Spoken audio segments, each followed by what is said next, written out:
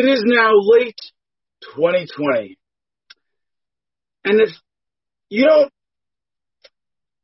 take some heed of everything that we have experienced this year, I don't know how you could just keep going with your life as if nothing has changed. I don't know how you could possibly be paying attention to what's going on in America, to what's going on in the world, everything around the coronavirus, or the Karen-virus, as I like to call it, because it's turning everyone into a goddamn Karen, giving everybody the excuse to do whatever they wanted to do but were afraid to before. Sit at home and live off welfare, add $9 trillion of liquidity to the market, and everything in between. Now, this message today, I say this to my family. Yeah. I say this to my friends who are not part of my activist family yet. And I want to say one place that I have great crossover there is with my wife.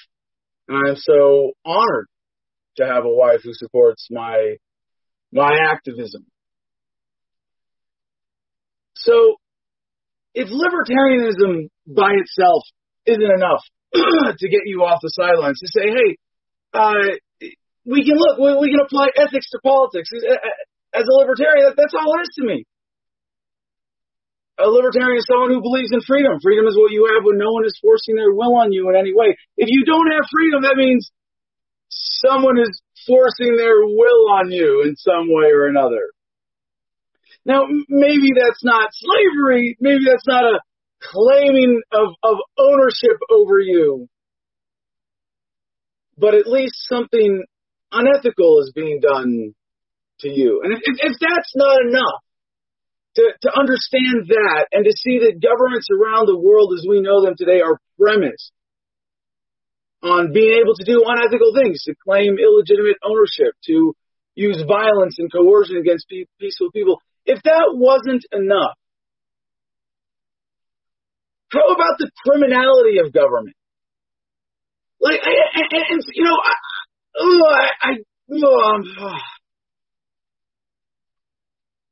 how can you acknowledge the scope, the scale, the impact of the criminality of the American government today and not get off the sidelines? How can you sit there and just watch all of this happen?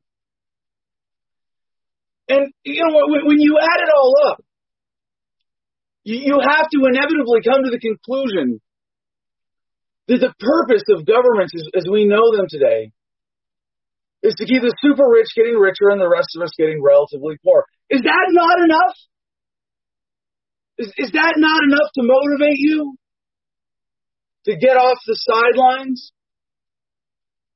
Well, how about the undeniable facts of 2020? A year with a plot better than any Hollywood movie. And as we get to the near the end of 2020, and it's now undeniable how much we've been manipulated, how much the numbers have been manipulated. And why do they manipulate numbers? Oh, those poor numbers. No, I don't know. That's it. It's to manipulate you. It's to change your behavior based on changing your understanding. These aren't lies for lying's sake. Well, what about the secrecy? Donald Trump, going way back, ordering the CDC to conduct its deliberations in secret. How about the censorship? If that's not enough, when you see that there is something going on in the world that is so important, so impactful, affecting humans all over the earth. The entire human family is experiencing this dark cloud of crap hanging over everything, known as coronaphobia.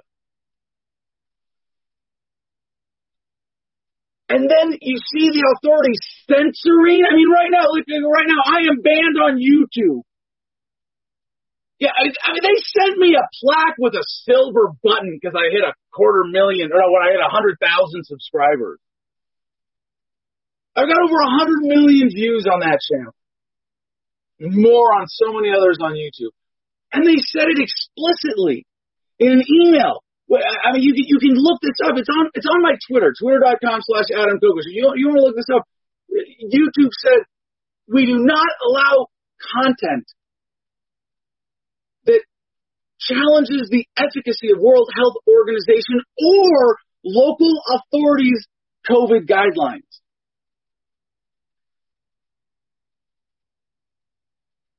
They question each other. They change all the time.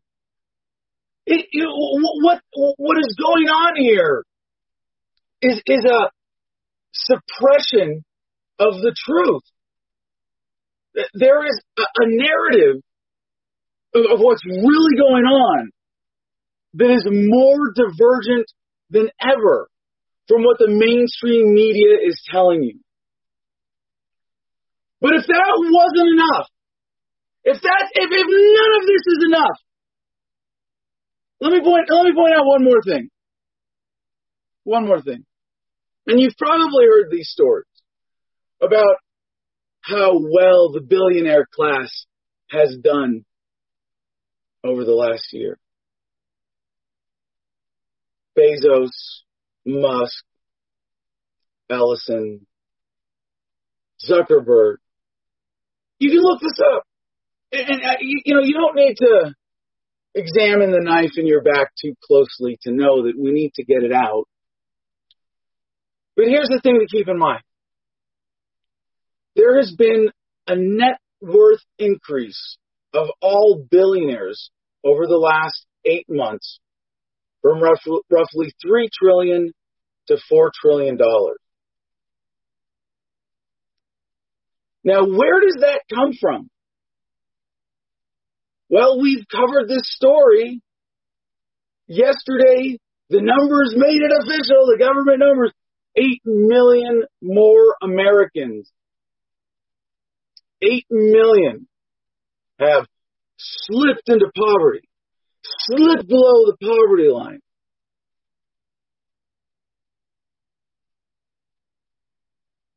It's like the opposite of Robin Hood. Stealing from the poor to give to the rich.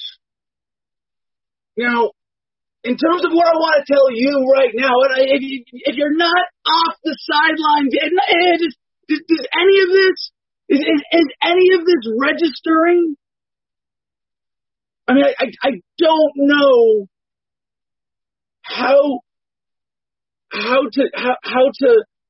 motivate, how to get people on board, how to activate people. You know, people call, oh, Adam, you're great. You're an activist.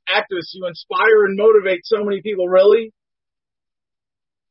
How many people who are going to hear this? How many people, even in my audience, how many of my 250,000 subscribers who understand at least the core of this message and have some inkling as to the critical importance of this message are still essentially on the sidelines of human history? It's like that line from the famous speech by the character Howard Beale in the 1976 movie Network. It's like everything everywhere is going crazy, so we don't go out anymore. We sit in the house, and slowly the world we are living in is getting smaller, and all we say is, please, at least leave us alone in our living rooms. Let me have my toaster and my TV and my steel-belted radials, and I won't say anything, just leave us alone. Well, I'm not going to leave you alone. I want you to get mad. Now, how's that for an impersonation? Well, I'm not trying to rip off the theme of anger. You know, and it's really tempting to get angry, but it's not sustainable. A life purpose built around anger is doomed to fail. Was it the Buddhists who said holding on to resentment is like holding on to a hot coal in order to throw it at someone else? You're just going to get burned in your hand. So I don't want you to get mad. I really don't. I mean, maybe that works for you. Maybe you got to tap that anger as some kind of motivation. I mean, I think of myself as an activist. And to me, an activist, the way I define it, there's a more pragmatic definition, of someone who either by hobby or by profession or by calling applies themselves to some cause of social change, right? An activist. But to me, it's a lot broader than, I like to think of it as very inclusively defined. And I think of myself, when I call myself an activist, what that means to me is that I'm motivated by a deep-seated sense of injustice. I see the suffering in the world. I see the way humanity is being held back by our current paradigm, and I want to change it. And that's motivated by love, by a love for humanity. And now that we can clearly, through modern communications technology, we can see ourselves as part of the great globally connected human family. If you love yourself, if you love your own humanity,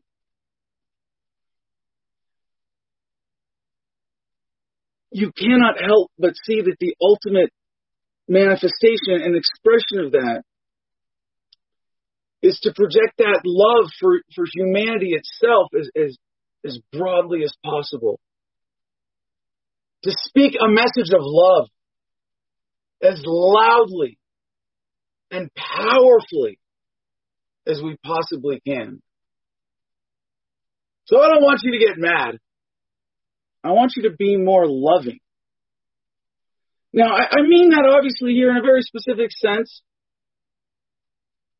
More loving of others than yourself. Yes, I am calling on everyone who can hear me to step up your game when it comes to this broader love for humanity. And I don't mean, in the trite conventional ways that make people appear selfless. I'm not great at those myself, When I get invited to a party, I try not to show up empty-handed. But that's not what I'm talking about here. What I mean is, if you were to ask yourself, honestly, what have you really dedicated your life to? To what cause? Your own enrichment and enjoyment of life and not much beyond that? Taking care of yourself and your family? There's nothing inherently wrong with that, except that there really is. Are you safe if others are not?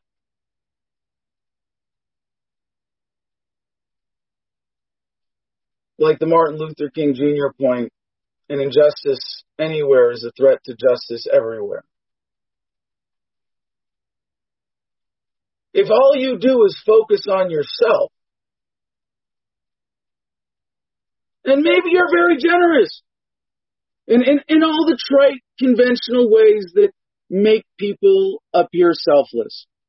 Maybe you really are a good person in every other way.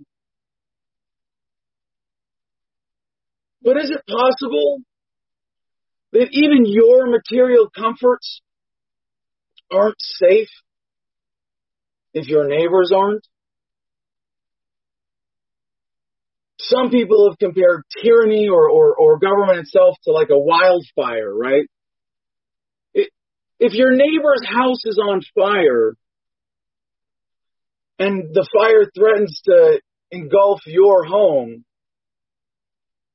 what good is it that you have a nice big house full of expensive crap if you didn't protect your neighbor? If you didn't stop that policy that is screwing over so many other Americans right now. And it's not just Americans. It's people all over the world. And you know, you might be one of the lucky Americans right now. You might not be. And by the way, that 8 million who slipped below the poverty line was in addition to the 50, and just in the last few months, was in addition to the 55 million already there. So in this sense, I want to invoke, you know, the German Lutheran pastor Martin Niemöller's poem. And this is just one of the sort of, it took us till World War II to put our finger on this idea, really. I hope you can see how it applies now in a broader sense, even if I can't get you to be a little more selfless, a little more global or humane in your perspective. There's a selfish reason too. First, they came for the communists, and I did not speak out because I was not a communist. Then they came for the socialists, and I did not speak out because I was not a socialist. Then they came for the trade unionists, and I did not speak out because I was not a trade unionist. Then they came for the Jews, and I did not speak out because I was not a Jew. Then they came for me, and there was no one left to speak out for me. You've all heard this before. Maybe today, maybe I can open up just that critical part of your mind to really incorporate that and see what that means, how that applies to our current situation. Did you speak up for the bartenders and the servers and the salon workers when we fell off the unemployment cliff months ago? Did you speak out for all the other victims of statism, even before Corona? I did not. First, they came for the pot smokers, and I did not speak out because I was not a pot smoker. Do you not see? Yes, that was that was an unintentional pun snuck in there.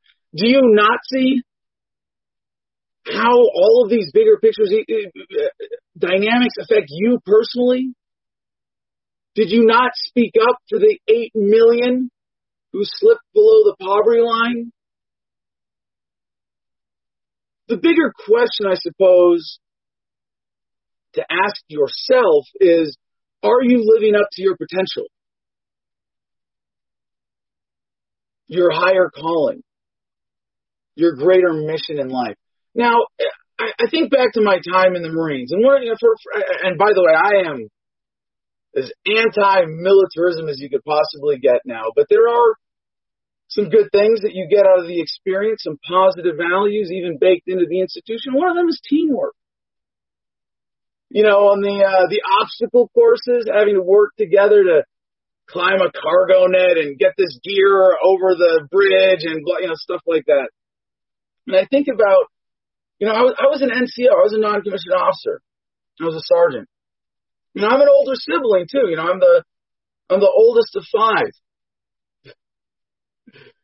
Since you can look them up already, I might as well tell you it's Adam, Andrew, Alex, Alden, and Audrey. And my dad has a big white Suburban with a license plate that says A-Team. So now you know where I get my goofy sense of humor. And I know my relationships with some of them could be stronger, but I've always been there for them and thought of myself as that big brother, as that NCO looking out for others. You know, sergeants are kind of known as hoarders, you know, looking out for their Marines.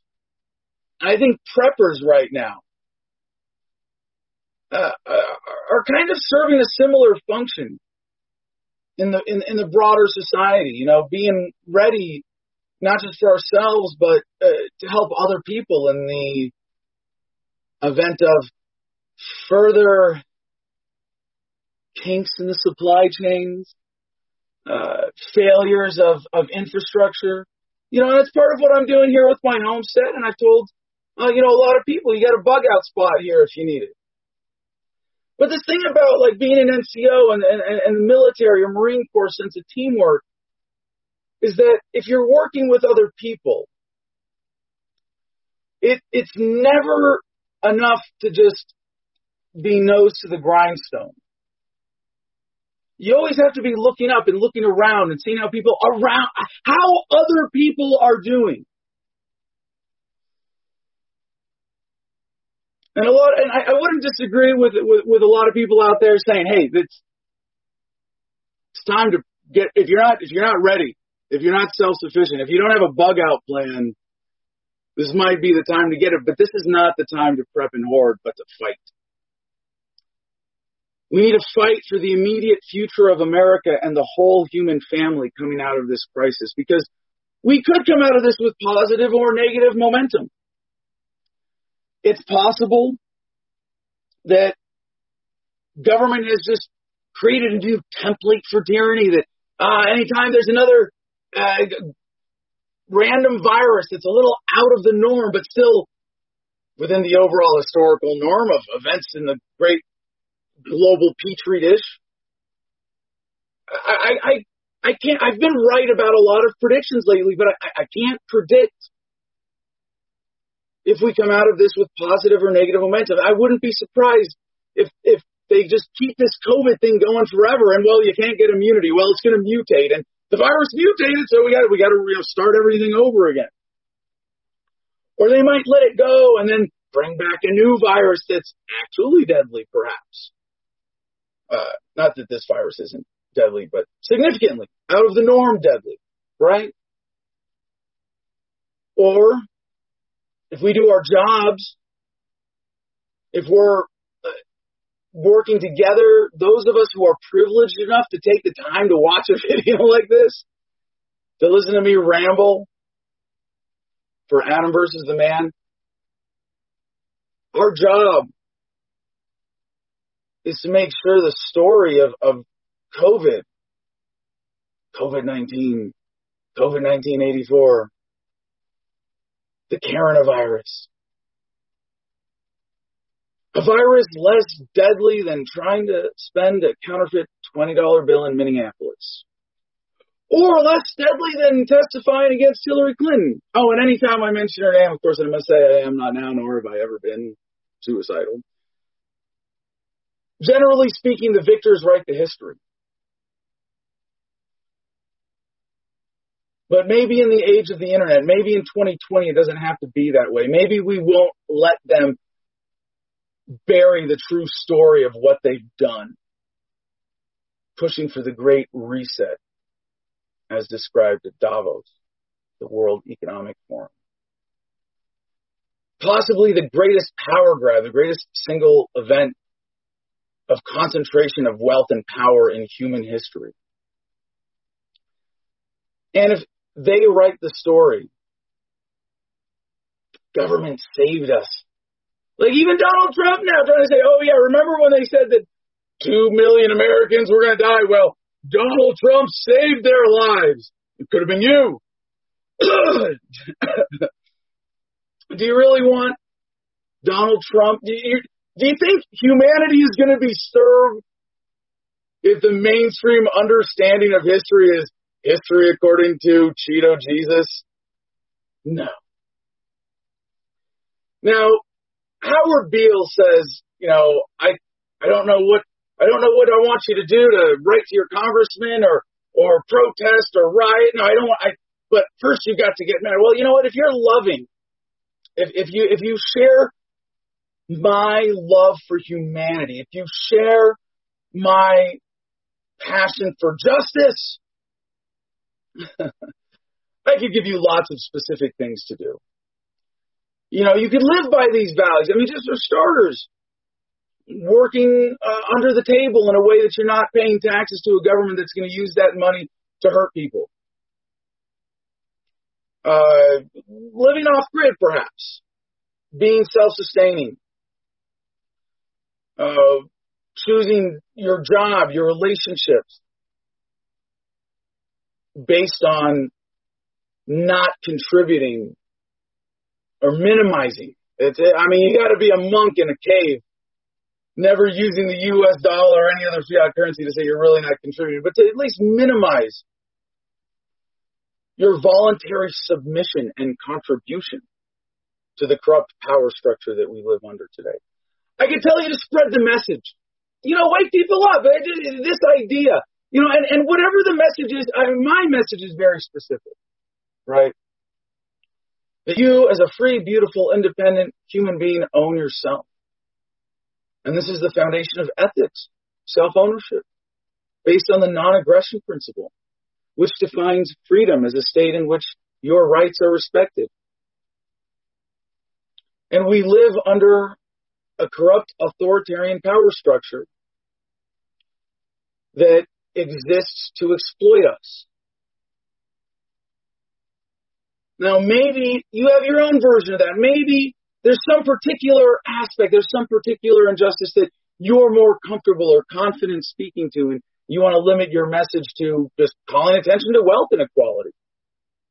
In that one core sense, I supported the Occupy movement. Not setting up homeless camps in parks, but the wealth inequality in the United States is something that we as libertarians really need to start paying a lot more attention to, because that is the measure of the theft that is taking place here. I can tell you to run for office.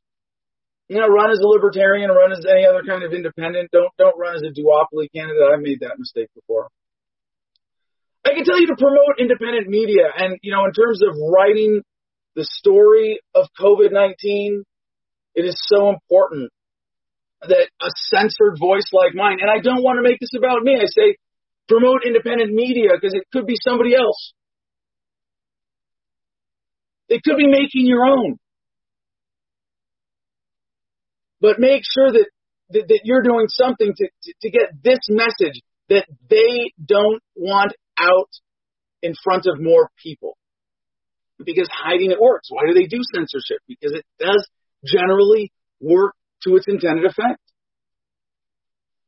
And those of us, so you have to rid yourself of the comfortable lies, the comforting lies that we are being told.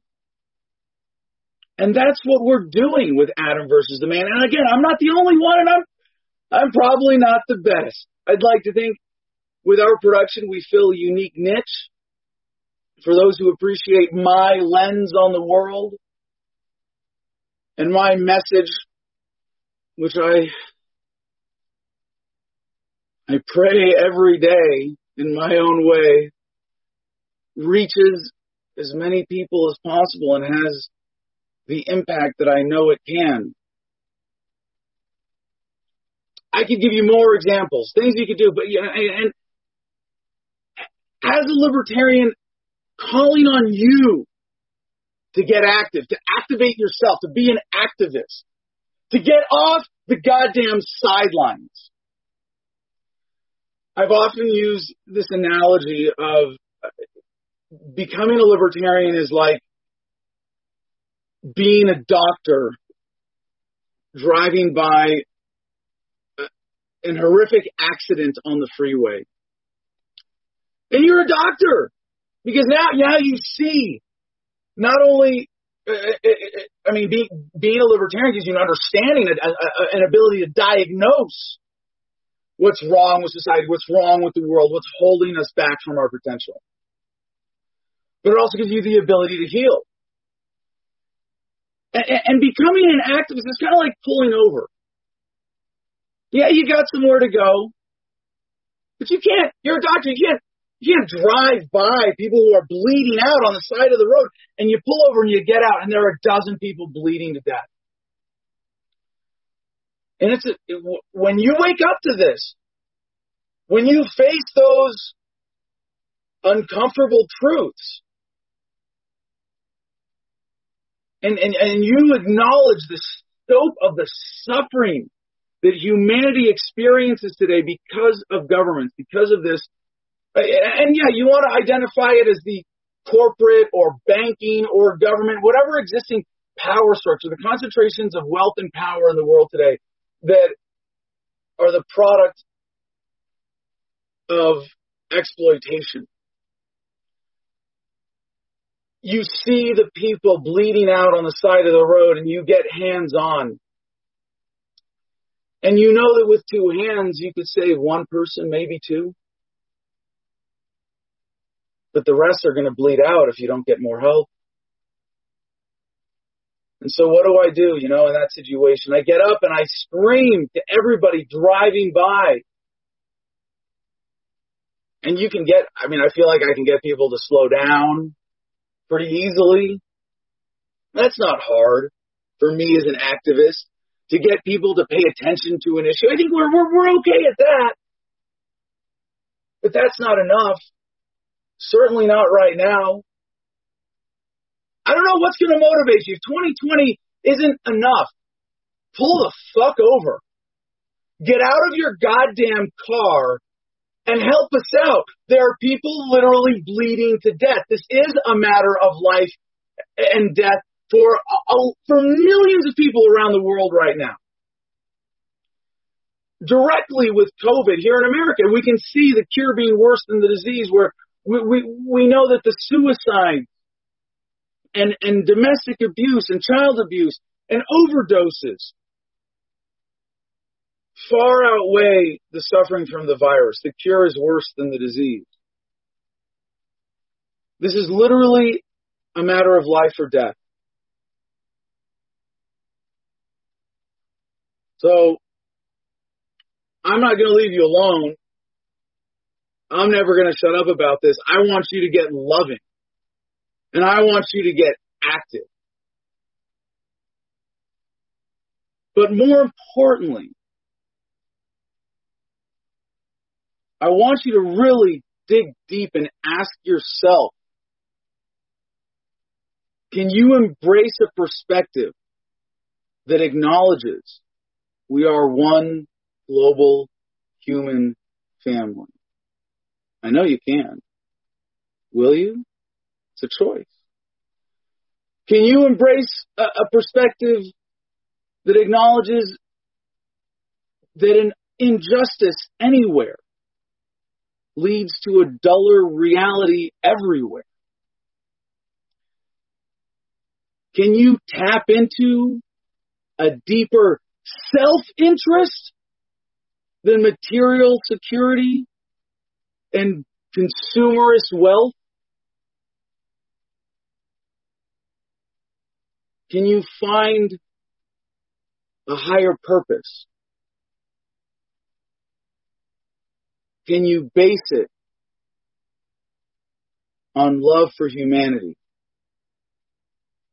Can you get off the goddamn sidelines already? It's 2020. It's time to get off your ass and get involved. And today is Tuesday, October 20, 2020, 10/20/2020. Fun date. Thank you so much for joining us here on Adam versus the Man. Since we got a bit of a long, I feel like I do that rant like every few months, but trying to connect it to current events. But really, right now, how can you not get active? And I just, if for my small part, I can do something to make humanity more loving. When people are like right now, people are stressed. Even except for the real string pullers who see the big picture and how they're profiteering from all of this, everybody's affected negatively by the corona crisis. And everybody's experiencing a lot of negative emotions right now. Anger, fear, frustration, desperation, loneliness.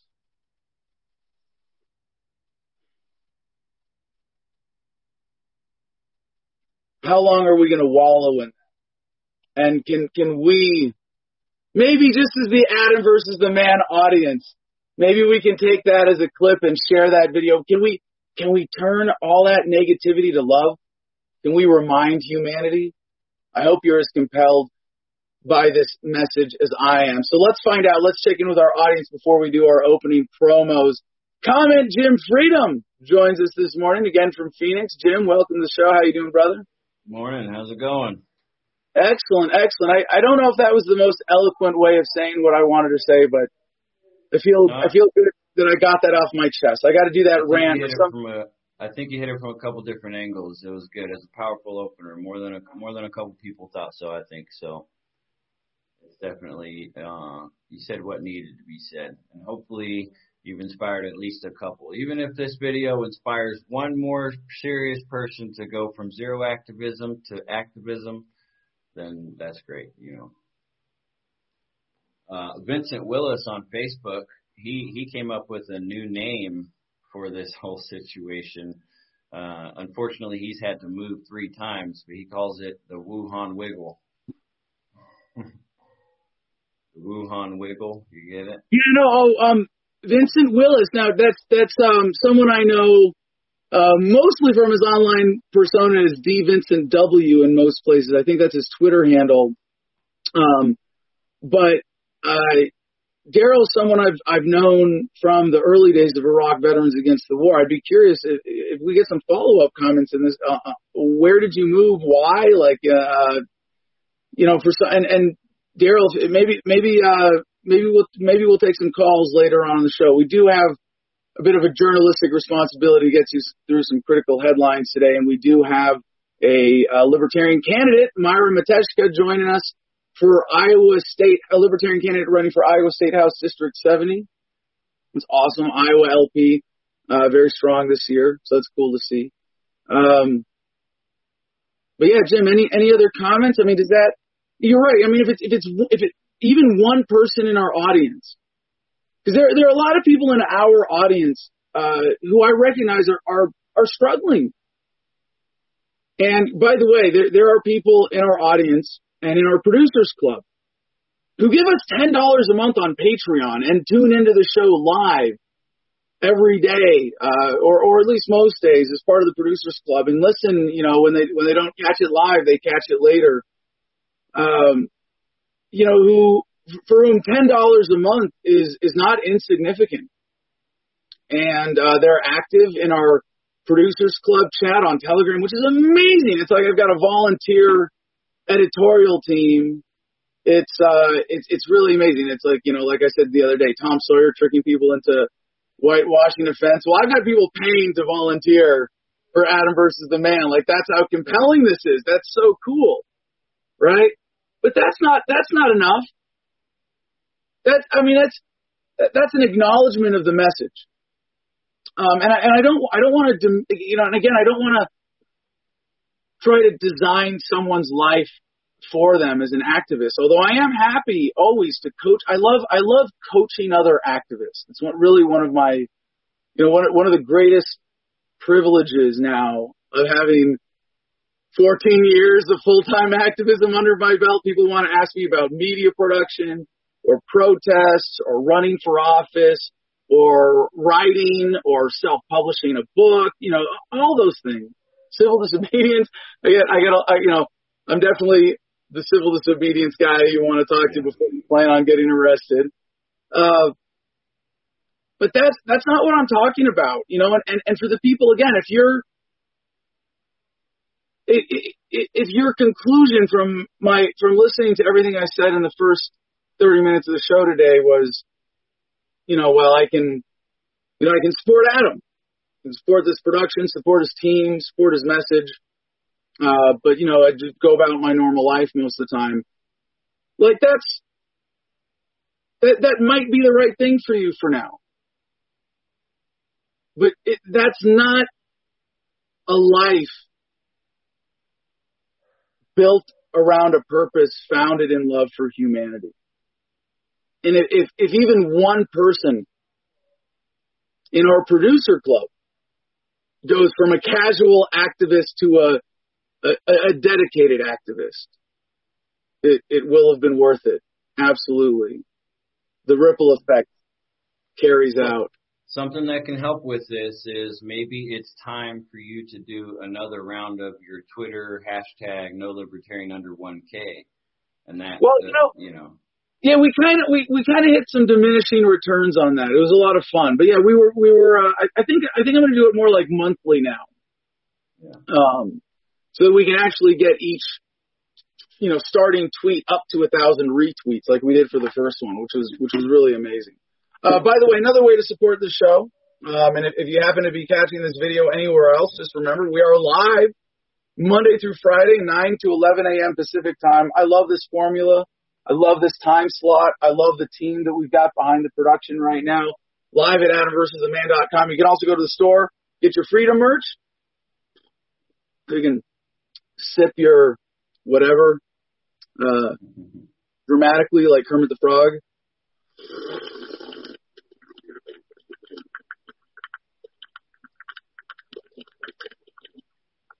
Extra dramatic. Yeah, that was pretty dramatic. I think I overdid it. Well, I don't want to say that, in any way what I do on this show is disingenuous, but it does say, I do put energy into this show to make it more engaging and more fun, and I tell dumb dad jokes and things like that. And it's the producer. Like, if you don't like the editorial slant, if you don't like and by the way, I want to say this to my producers club, because we haven't really talked about that much meta stuff in the show, like conceptual, in terms of prep. Like, yeah, we're going to cover current events. We're going to do guests. We're going to make sure that, you get the lens on the world and current events. But if people want to, tell me, hey, Adam, you need more caffeine before the show, or less caffeine before the show, or you should do the show standing up so you're really energized. And by the way, with the new studio, thank you again to everybody who made the Freedom Factory possible. It's here. We still have at least a weekend's worth of work to get it done, with the interior build out, and to be able to move in. Definitely going to be moved in by next Monday, even if we have to just kind of kimchi build out the drywall around the back wall of the studio. We're going to make it happen. But now we're still coming in from obviously the Freedom Wagon Studios that looks like a public restroom. Jim, any other quick comments before I do the last two promos real quick here? Well, real quick, I just want to bring up Peter Yapel. Happy birthday to my favorite person, me. Happy birthday to me. Hey! Peter Yapel. Happy birthday, brother. And Peter has his own production as well. What shows? I don't know his exact schedule, Jim. You help with this production, though. Are you still producing? Yeah, I'm producing both of their shows, actually. Helen and Peter run Can We Talk 420 on Tuesdays at 5 p.m., so they'll be on tonight at 5 p.m. And then Peter does the Voluntary Option solo usually, and that's Wednesdays at 5 p.m. So Tuesdays and Wednesdays at 5 p.m. And he'll be joining us for Cigars and Sunsets this Friday at 5:30. Although it looks like next weekend we might have to bump it up to 5 o'clock so we're not sitting in the dark the whole time. But yeah, I guess one other promo that we do sometimes is for the Garden of Freedom for Gardenia itself, as you can see with this amazing logo that we have on a mug, thanks to producer CJ. But if you want to check us out on Instagram at the Garden of Freedom. There's a lot of cool stuff going on here, a lot of things to get involved in. If you want to come out here, send me an email, adam@thefreedomline.com, and I'll probably just send you my cell phone number and have you text me so we can chat if you give me anything convincing. Our scorpion cat mama is pregnant again, so we're looking forward to another litter of kittens here in just I think a few weeks. I think she's getting along. She's getting big now. Anyway, the last two promos we got to do, cigarfederation.com. If you go to cigarfederation.com, promo code ADAM10, ADAM10, that's all caps. will get you 10% off your order. And this helps keep me hooked up with my favorite JSK Nugs, the CBD-infused cigars. I am going to find a cheaper daily smoke, though. Those are nice. That was kind of I got a case of those as a gift from my former staff sergeant from Fallujah, from the Marines, who's with Cigar Federation as kind of a sign-on bonus. But I got to downscale a little bit so I can smoke a lot more cigars. I'm not that snooty of a cigar smoker. The other last promo for today is, or for the opening here, is makethemdebate.com. Check it out. And if you have questions about this, send me an email. We have a debate manager. It's so cool. Mercedes Yamartowski in Nebraska, who has been an enthusiastic part of the Producers Club since we interviewed her for her race a couple months ago, I think now. But let's make some more debates happen. And with that being said, Jim, any critical comments before we get to a little news block? Well, just a follow-up from our friend Vincent Willis, D. Vincent W. He was saying the landlords are breaking the law by tossing people out. I have had to move to avoid it. I reply with a friend who I pay can't search for another job and live. On that note, I believe the way they got away with that trickery was they said they put a moratorium on evictions, but that was only for landlords that had taken federal money and things like that. So it wasn't for actually literally every landlord. You know what I mean? A lot of people thought, right, oh, they're not allowed to evict me. But in reality, the average person that just owns their home and they paid for it, it has nothing to do with the government. They can evict whoever they want. The government's not. Well, I mean, that's kind of the way it should be. The moratorium on evictions sounds, well, actually, this is a perfect segue to our top story, so let's just get right into it. CJ, if you pull up our first link from Thomson Reuters Foundation, Insight, time's up after a reprieve, a wave of evictions expected across U.S. On September 1st, health officials announced they would suspend evictions across the United States to help stem further spread of the novel coronavirus. Now, it's funny. This is coming from health officials, as if they have the power. Now, what does it mean to suspend evictions? It means to take away a landlord's right, or a property owner. I mean, landlord is kind of become the pejorative term, right?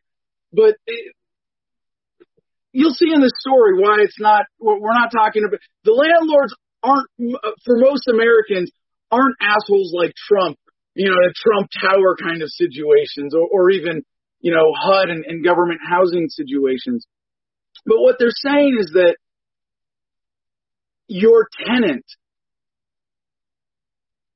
cannot be evicted. You are now forced to have someone living on your property. That might be a spare bedroom in your house. That might be a guest house next to your house. That could be in a small apartment building, or townhomes, a unit next to yours. And if you can't evict someone and you can't collect rent, not everybody's going to take advantage of the situation, but we have seen horror stories where tenants have now taken this as the opportunity to abuse their landlords, and most of them are, mom and pop type operations. So, as the story goes on, that was 3 days too late for Latrice Bean, about 72 hours before the declaration by the U.S. Centers for Disease Control and Prevention, CDC. Bean, 35, was ordered evicted from her Milwaukee apartment. She'd lived there for 3 years despite the sagging ceilings, smell of urine in the hallways, and homeless squatters in the basement, because it was all she could afford. Bean, whose hours as a fraud specialist at a software company had been cut due to the pandemic, tried to find a new place. But with the eviction on her record, landlord after landlord rejected her. She is now sharing an air mattress with her 5-year-old daughter in a temporary unit in a neighborhood even worse than the one she left behind. As she said, quote, "I feel so unlucky. I have really been through it." Yeah, that's putting it mildly. And this is why our commenter, D. Vincent W., just now before we got into this segment, his story, I think, is also reflective of a lot of Americans right now who aren't counted in these statistics. People for whom they didn't think that the moratorium was going to apply, because in a lot of these cases, you can still call the cops and say, this person is a squatter on my property. I've asked them to leave. They're not leaving. If your rental agreement is under the table and the cops show up and you can't, as the tenant, prove with paperwork immediately, oh, no, I'm a renter, and the eviction moratorium applies to us here, then they're going to forcibly remove you. And there are a lot of people for whom, how many mortgage payments can you miss? Before your property is repossessed. There are a lot of people facing that right now. So in the case of D. Vincent, having to move 3 times since the coronavirus pandemic, the coronaphobia started. When we see stories like this with these specific numbers, just remember there are millions of Americans in related categories right around this who might not be counted in the statistics. It has been a nightmare year for many of America's renters. The local, state, and federal eviction bans that gave them temporary protection in the spring began to lapse in early summer, ensnaring renters like Bean and the Gap. September's reprieve by the CDC, which protected many but not all renters, will expire in January. So as I was following the story, I think we missed this particular, what they're calling it, a reprieve. I'm not sure. What is the actual order? Regulation, decree, right? Whatever this is, that now, excuse me, we have this through January. So, I suppose I should have been able to see that this eviction crisis, and I did. I thought it was going to happen a little faster, but I see now how it's being drawn out. But I should have seen more clearly how different this is going to be from the cliff that we fell off of the forced unemployment crisis.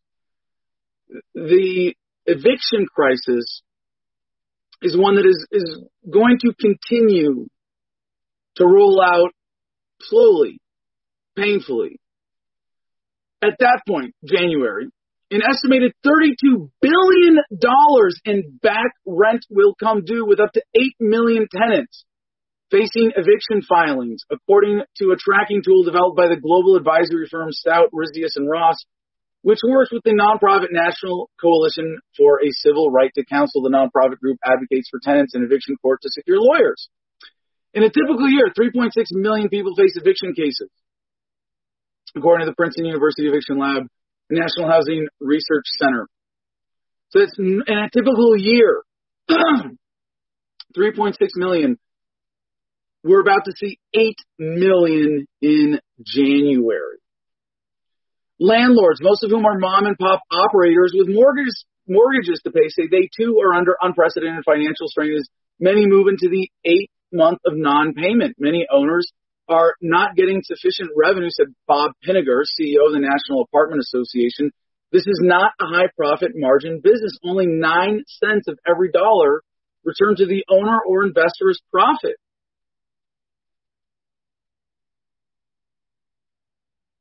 Think about all the real estate scams out there. Oh, you flip a house, you can just rent it out and make money. Well, there are plenty of people making money in real estate, but it's not the mom and pop people apparently. And this was a surprise to me how low the margin is. 9 cents of every dollar returned to the owner or investor as profit. And basically for the mom and pop shop, this means you got you're going to charge someone rent, and hopefully that rent is more than your mortgage and the maintenance costs of that property. But if you have an unexpected cost in sudden repairs, well, now you might be operating at a loss if you're on a slim margin there. So the people who own so many of these homes in these mom and pop, rental operations, right? They're just going to lose their homes. You look at the bigger picture and you go, wow, okay, so the banks are going to repossess all the houses and we're going to be renting from the banks, right? Yeah. Unless Congress and the Trump administration move past their deadlock over the contours of a new COVID-19 relief package and include financial relief for tenants and landlords, January will bring a surge in displacement and homelessness unlike anything we have ever seen, said John Pollock, a public justice center attorney and coordinator of the National Coalition for Civil Right to Counsel. The Democrat-controlled House passed a relief package that included $50 billion in emergency renter and homeowner assistance funds and a new ban on evictions and foreclosures for 12 months. The Republican-controlled Senate's proposal contains no similar provisions. And I got to say, it does piss me off to think about, how much more we are becoming dependent on government out of this. More than 60,000 evictions have been filed since the pandemic started. In the 17 cities tracked by the Princeton Lab, health experts say evictions may contribute to a second wave COVID-19 crisis as the newly homeless are forced into shelters or tight quarters with friends and relatives, potentially exposing them to infection. The danger is particularly acute in the winter when colder weather pushes people indoors. Though eviction filings in many cities dipped considerably in the wake of the CDC's temporary ban, they haven't stopped completely. In some places like Columbus, Ohio, Jacksonville, Florida, and Gainesville, Florida, landlords are filing roughly as many eviction proceedings as they were before the CDC measure. In Richmond, Virginia, for example, there were 152 evictions filed the week of October 4, well over the amount filed weekly during July. That's because the CDC orders open to interpretation by judges and still leaves plenty of room for landlords to evict by saying, for example, that a tenant violated the terms of a lease, engaged in criminal activity, or didn't abide by a stipulated payment plan. At least 25% of renters with small children are unable to pay their rent, according to the most recent U.S. Census Bureau survey completed September 28.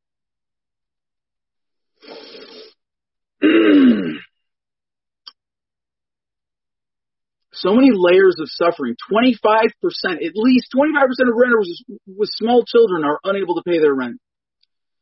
Meanwhile, on October 9, the administration of Trump announced policy guidance that property owners are free to start the eviction process while the federal moratorium is active. It also stipulated that landlords are not mandated to make tenants aware that the eviction ban exists. Nowhere to go. The CDC reprieve was just that come January. Renters will owe back rent. Natasha Burns, whose hours at a Ross clothing store in North Milwaukee were cut due to COVID-19, owes more than $7,000 to her landlord, not including late fees and penalties. She has no idea how she will cover it. If it weren't for the CDC ban, my kids and I would be homeless, Burns said. In Milwaukee, as in many cities, landlords are allowed to garnish up to 20% of an evicted tenant's wages to claw back what's owed. Whoa! You know what? You think about already how much time and energy and productive capacity is wasted in unnecessary bullshit in the American legal system. It's about to skyrocket. I mean, there's going to be so much bickering over stuff, fight, because it's people's homes that are at stake. Judgments ordering payment of back rent can haunt tenants for years because they carry interest rates of 12% and can attach to a tenant's credit report if they should ever come to own property. The landlord can attach a lien. So what this is doing, it's not just the people in poverty, the 55 million, now 63 million Americans that are officially below the poverty line, but how many people like a convicted felon with bad credit, with other major institutional disadvantages about getting a job or being able to run a place, or just kind of, living on the fringe of society. Joblessness, sickness, loss of a spouse, none of life's calamities are a defense for eviction, nor is a global pandemic, says Nick Toman, a weary and gravelly voiced Milwaukee legal aid lawyer. Toman said he noticed a distinct change in his normal clientele in the COVID-19 area. The people reaching out weren't individuals. They were families. Quote, I hear these stories from entire families who are on the side of the street. These families have no place to go and no options, and I think it's abundantly clear that the safety net is just not big enough to handle something like this. One client was so distraught he spoke of suicide. Though eviction filings have slowed since the CDC ban, Thoman said he and other housing defense lawyers in Milwaukee are dreading the looming crush of cases. As he said, quote, January is going to be a mess. Nobody can get a new place because they have an eviction case pending against them and they don't have any money anyway. So it could be that the explosion of the eviction crisis has been kicked down the road until January, but there are still unavoidable consequences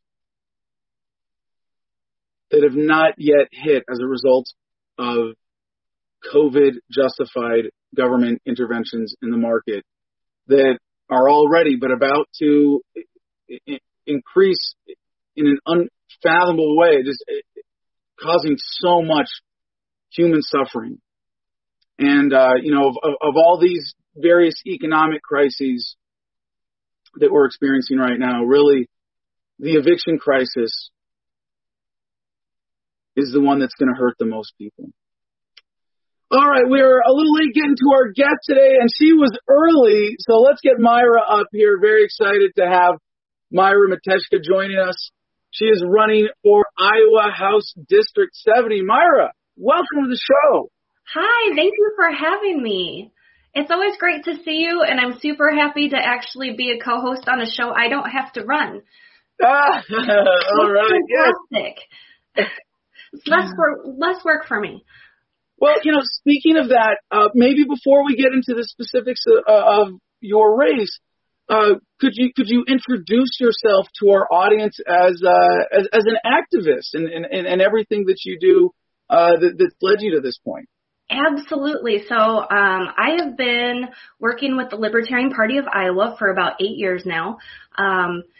And I've worn many hats. I was last the co-chair, and I put on all of the conventions, except for this year. I have handed that hat over to somebody else to allow me to do other things like run for office and to do shows with our state chair, Mike Connor Jr. I've also worked on the Jo Jorgensen campaign, and I worked closely with Daniel Berman and his campaign for when he was looking for the nomination for president as well. Adam, you're a great friend of mine. We've known each other for a really, really long time, and I love the fact that we get to do this together. Yeah, and it's an honor to have your support in this last cycle. But as you point out, with guys like Dan Berman, who we interviewed last week, actually, taxation is theft, freedom. I love it. We're going to, we have a kind of community. There's sub-communities within the libertarian activism community. And I think those of us who are, I think it's funny. I want to point out like this activist love triangle of you and me and Dan Berman, right? It's kind of hard to put your finger on, but I do truly see, there are a few dozen activists who I love like you guys, who are kindred spirits, and I think, really motivated by principle and ethics and love. And that's what gets you to do things like be the vice chair of the Iowa Libertarian Party. I mean, it's like now you're enjoying what you have created as infrastructure to be able to run for office. But I want everybody watching to know that this country is full of people like Myra who believe in a radical message, is in striking at the root, looking at the fundamental issues, who are also willing to go and do the work to make it possible for any of you watching to just go, I want to run for office as a libertarian. Where's my state party? We have a state party organization in all 50 states. We have a presidential candidate, Jo Jorgensen, who is going to be on all 50 state ballots. And it's because of people like Myra that is possible, right? So I wanted to chime in. I heard your soapbox this morning, and that was fantastic. And I just wanted to weigh in on that just a little bit, if I could. I know we need to get to my campaign, but I just wanted to say, I don't know if you, in high school or middle school, if you ever heard of the three-legged stool, and if you take away one of the legs, then it topples over and it can't support things. But right. I've always said that the libertarian message is an ideology, and in order to support that ideology, we have to have the think tank, the social club, and we have to have the activism, and we have to have the political party. And those three parts, if we remove any of it, the ideology kind of topples a little bit, and everybody has their strong suits. And you can be a part of all three, or you could choose to do one or the other. And that's the great part about the Libertarian Party, is that we have this big umbrella, that accepts all of these things. And the Democrats and the Republicans, they don't even have an ideology to sit on. So I think it's fantastic. Yeah, you know what? I think I didn't want, hey, you can always interrupt this interview to tell our audience how smart and insightful I am by referencing something I said earlier in the show. I'm not going to have a problem with that. But no, you helped me put my finger on, I think what I was getting at is that even among libertarians and among activists, mm-hmm. this sub-community consists of those of us who have built our lives around a purpose to serve justice for humanity, to founded in love for the whole human family, in wanting to address statism, the greatest source of evil in the world today. And I definitely say that you're a part of that. So, I just noticed, and I can't believe I didn't see it sooner. You have a Ma Road sign behind you. It's an actual street sign. My husband bought it for me for my birthday a few years ago. And I'm here in my Liberty Lair. This is where I do all of my fantastic activist and political work, and where I meet with people. So I have my Liberty Wall with all of the things I love. I have legalized recreational plutonium back there. We've got Dr. Paul. We've got in this house we ask for a warrant. And then, the libertarian pillow of Shun the Non-Believer. So, excellent. Now, if my producer CJ is half as hot shit as I think he is, he's already got a picture from our Instagram pulled up of me, or of my actual road sign. You have a Ma Road sign. Uh-huh. I actually have Ma Road. And one of the things, there it is, Ma Road, with the stop sign. This is actually my private road leading up to my property. I love it. The main road. And I love how professional it looks. I don't know. This is where libertarians. We almost need a different term for the modern libertarian hippie, do we not? There was the yippies, the hippies, but we need, there's I don't know, maybe it's the homesteading hippies. I get accused, I don't know if I should say this, but my wife in a moment of anger once called me a robot hippie. And I was like, well, that's kind of getting at what libertarian hippieism represents, of still being, rather than being ultra spiritual, like J.P. Sears makes fun of so effectively. I love a little more, like the rational hippies. Mm-hmm. We're the modern rational hippies, right? Absolutely. Anyway. I don't know. We've touched on a lot of different things here just to open this up, and I love being able to have these conversations with you. Before we move on to your campaign and the specifics of that, is there anything else, setting the stage you want to say about the cause or the movement or yourself? All I have to say is what a great time to be a libertarian. I mean, in what other year have we had all of our think tank ideas open up to us in the mainstream media? And what a better opportunity we have to take stage and talk about things like defunding the police and homeschool choices and why we're being taxed so much. All of the people are asking these questions, and we need to take advantage of this. Perfect segue. So tell us about your race, why you chose it. Tell us about the district and what this opportunity represents for you. Sure. So this is the second cycle that I've run. And the first cycle, as a good vice chair of the state party, I was looking at all of the races in the state, which all of the state parties should be doing, and picking out the ones that are the most electable, the ones that are would otherwise have no opponent, people who would just never have to talk to a constituent. They're on the ballot by themselves, and they automatically get a seat to make the laws that affect your neighbors. So while I was looking through this list and going through the races in the state, I found out that in my own backyard, that was going to happen. And I took it upon myself that I had to take the opportunity, because who else was going to do it?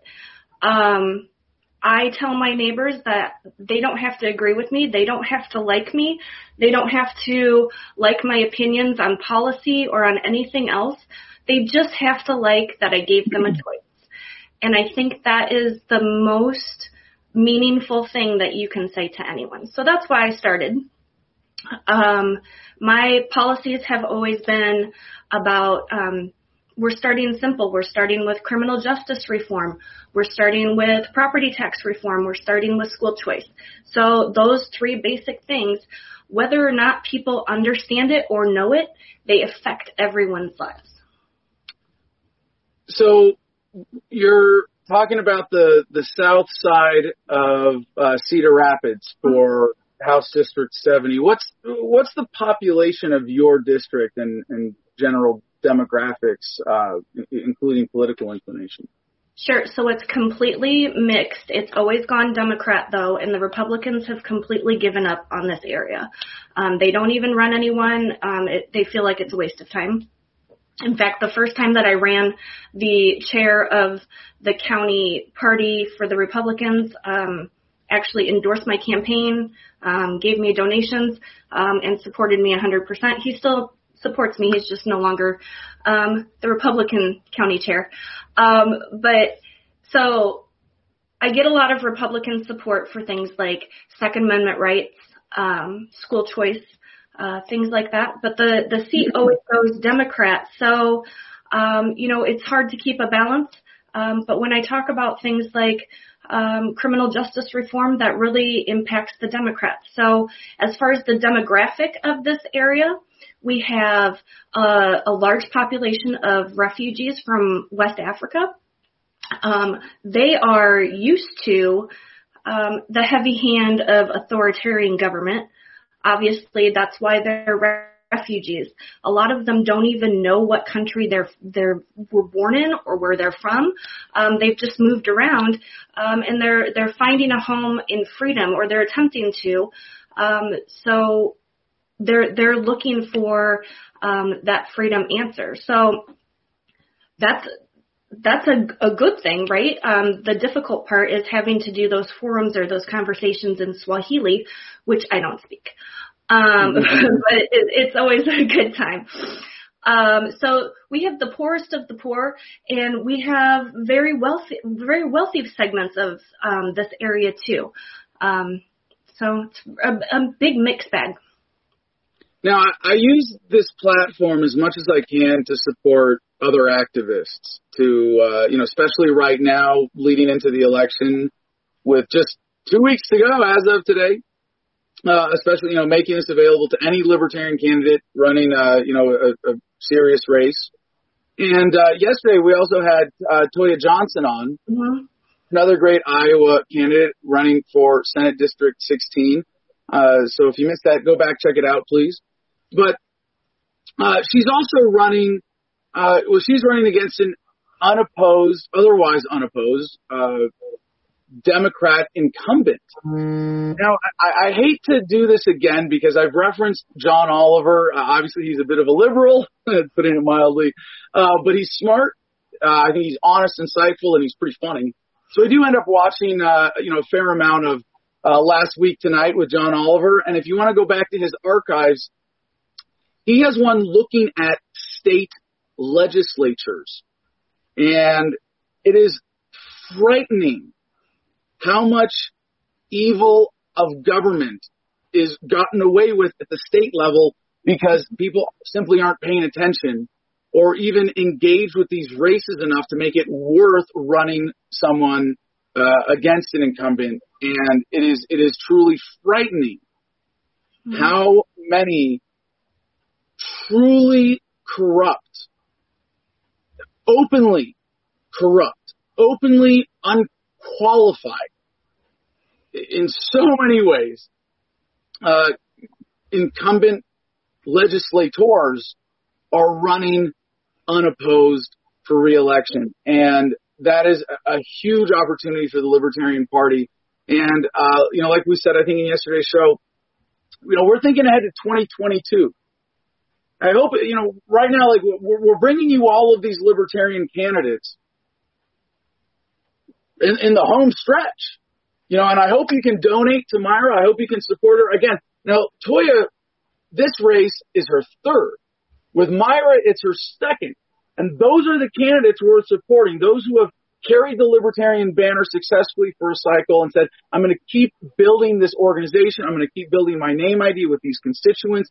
Those are the kinds of candidates that you want to invest in, that our movement needs to invest in, like Myra. So, Myra, what's it like running against an unopposed incumbent?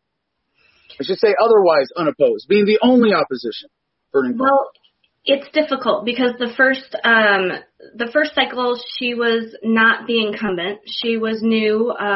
The person who had that seat moved to the Senate race, which he also ran unopposed again, but I can only run in one race at a time, unfortunately. But her only platform is that she wants government-sponsored daycare. She wants early education to begin at birth. And she wants free education after high school as well. So she basically wants the government to care for your child from birth until they leave your home, which I find completely unacceptable. But that's literally the only thing that she wins on, is that a lot of people are begging for this. By the way, I got to interrupt to point out your credentials again. As a mother of four and former homeschooling mom, you kind of know what you're talking about here. Yeah. Yeah, I do. I've been a stay-at-home mom for 15 years, so I've got this mom thing under control. I do work in politics as my side hustle, so that's kind of fun. But I mean, when I go to editorial board reviews and I talk to the state newspapers, they're always very impressed with my ideas. They always say that they're well thought out and well informed, but they don't include government. So I'm usually just blackballed right from there. I've adopted this saying, and I might have to put it on the wall actually, of some things are just too important to get the government involved with. Mm-hmm. And education is too important. Healthcare is too important. Your future, your wealth, your ability to make wealth, it's too important to get the government involved. So, and that takes a little bit of selling, but it makes people think about what it is that I'm going to say next. So that's been helpful. The way you phrased it, I appreciate the messaging there. I think that's effective.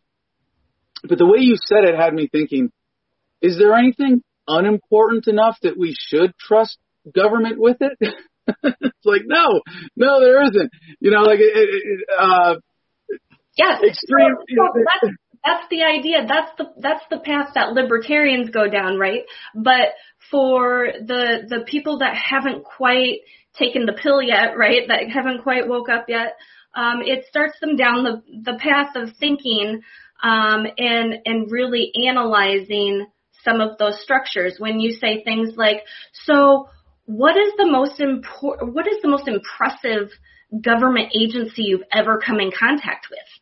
And nobody can come up with an answer, or when people say, well, our teachers can't teach because they're not fully funded. And you say, well, what's the fully funded number? What number is that? Nobody can come up with an answer.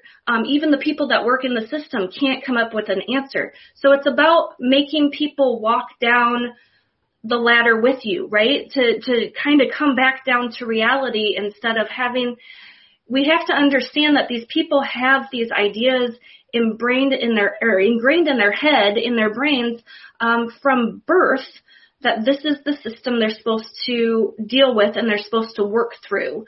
And when you try to say, maybe we can do it a different way, it's difficult. And we need to meet people where they are. And I know a lot of times libertarians can come off with a chip on their shoulder. Like you go to talk to somebody and you think, oh, they're already against me because I'm a libertarian, and that's how they broach the subject, like they're talking to a wall automatically.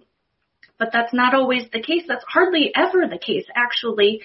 And if we can meet people with where they are and have understanding and love, like you were talking about earlier, we can minimize that confrontation and we can be more effective. Yeah.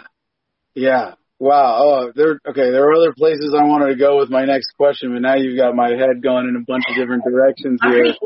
No, I mean, it's I like to remind myself to be humble in my worldview. I mean, I can say that it took me 10 years to become a libertarian from the point that I first identified as a libertarian, because I was never really drawn to associate with either of the legacy parties. I was never particularly left or right leaning. My mom was vaguely liberal and my dad was vaguely conservative, but both distinctly anti-authority. And so it took me 10 years from saying, well, I'm going to be a libertarian because I'm not going to be freaking Democrat or Republican. Screw that shit. But you could, again, this is why it's so important to support candidates who are going to run as libertarians over and over again. And if you don't mind me taking some of your time here for your interview, Myra, to share this idea with my audience that I haven't really articulated ever before. It never quite occurred to me this way. But, I talk a lot about, zooming out, looking at the bigger historical picture, seeing this as inherent to human progress, that we eventually, one way or another, render governments obsolete, evolve past this paradigm of coercive statism. And, I propose that if I was the nominee this year, and by the way, it's been fun hearing people, man, I wish you were the nominee instead of Joe this year, because, man, 2020 only got crazier, and we needed something to get people's attention. You would have got people's attention. Now, I say this with, I maintain my one disagreement with Joe in strategy, but I love her, and I am super happy that we have a candidate who's principled, and I know that I can support Jo Jorgensen and Spike Cohen, knowing that support will not be used to support a semi-libertarian or politicized version of libertarian message, but a message truly grounded in the spirit of love and ethics that really motivates us as a movement. But it took me 10 years. It took me 10 years. And I am extremely proud of, except for the fact that pride is a sin, with that caveat in there. But I take a pretty serious, I very much value the way that I have educated myself over the last 14 years of full-time activism, that I have developed a more complete and comprehensive worldview. And even with that, as Myra said, so just to bring it back to your comment, what touched me off on this is that you do kind of have to meet people where they're at and be patient and persistent and loving. And it's very tempting when you become a libertarian, when you wake up, to be like, oh, I'm over here now. All you suckers are still over there. Ha ha ha. You suck until you come over here. Right. That's not going to do it. You put it in the, you have to understand that hardly anybody ever started as a libertarian, right? I mean, I'm raising second generation libertarians, so that's one completely different thing. But the people that are voting for us and that we're reaching out to didn't start as libertarians. And if they did, you need to bring them into the fold, obviously. And a lot of them are sort of casual libertarians. They're not activated, even casually activated. And, again, to my opening statement for today's show, it's like, you got to get loving. You got to get engaged. And running for office as a libertarian is one powerful way to do that, and why I'm happy to showcase so many libertarian candidates. And I've actually been pleasantly surprised to see that in the libertarian stable of candidates, so to speak, there are a lot of repeat offenders, I think is they're properly called. The ones who enjoy punishment. Well, hey, if my favorite quote from Ron Paul, if you're not having fun, you're not doing it right. It's not just about sex. It's about activism too. And politics is about sharing ideas that you care about and making friends. Mm-hmm. And if you're doing it right, that's a lot of fun. And there are a lot of people like Myra, in your state party, wherever you are in the country, who will help you get plugged in that way. So Myra, I want to go back to your campaign and talk about COVID. And I'm going to ask you sort of a two-part question here.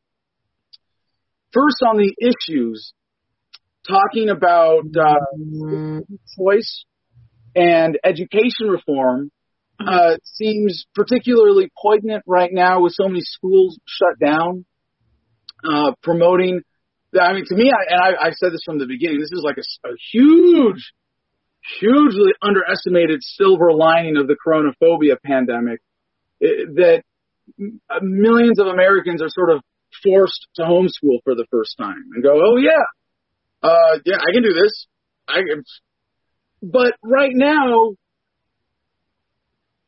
I think people are more tuned in to the economic hardships that America is experiencing. So I would ask, while this issue of school choice is a critical, timeless one that has taken on a new dynamic now, what's really most effective? James Carville talking about Clinton beating Bush out of his second term. It's the economy, stupid.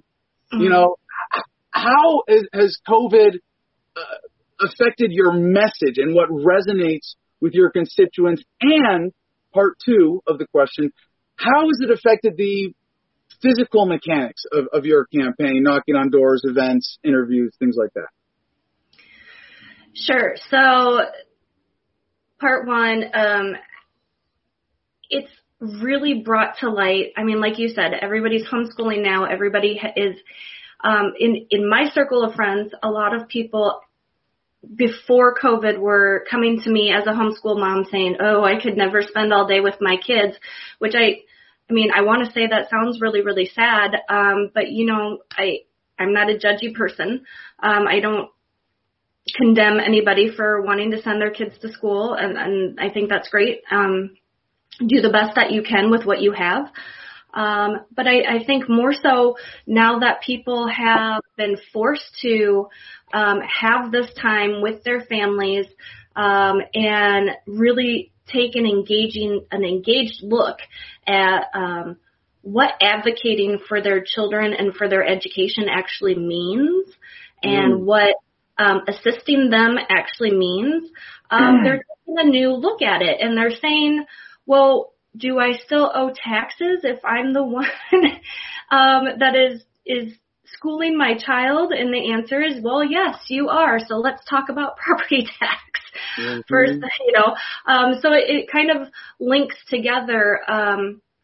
But I think it helps people really understand how necessary it is that our public schools have competition and how much better things will be when there's competition in the system. Once we get back to the new normal, when you can say, well, I want my child to be schooled in this manner and I want them to learn this thing, and how great it is to have full control over being able to read your child and exercise their brain in the way that you would like them to see it. For example, for me, my thing with my daughter has always been, I'm not teaching you math.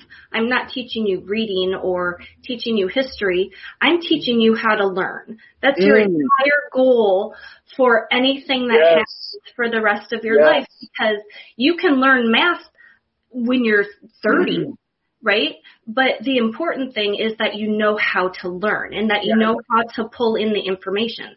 So when she complains about math, then we just do it a different way, and we say that we're learning how to learn, so we're figuring this out together. Yeah, and this is real. John Taylor Gatto is just one author who has done a great job of picking apart the modern American education racket. But the basic concept of being taught what to think, not how to think. Mm-hmm.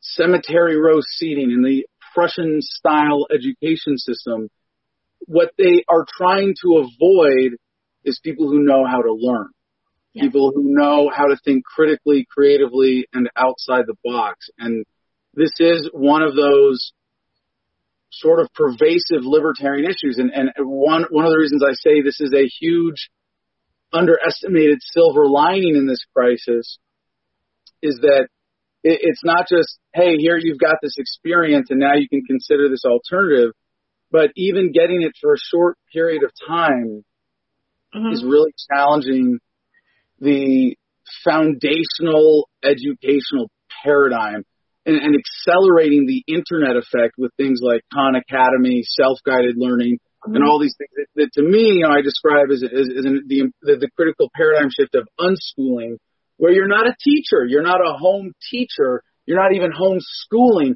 because you can really screw that up. And homeschooling has a bad rap for good reason in some ways, because it's been driven by people who want to propagandize or indoctrinate their children with specific religious worldviews, as opposed to unschooling, where you promote the child's natural inclination to learn. So I'm sorry, Myra, but back to the mechanics of this.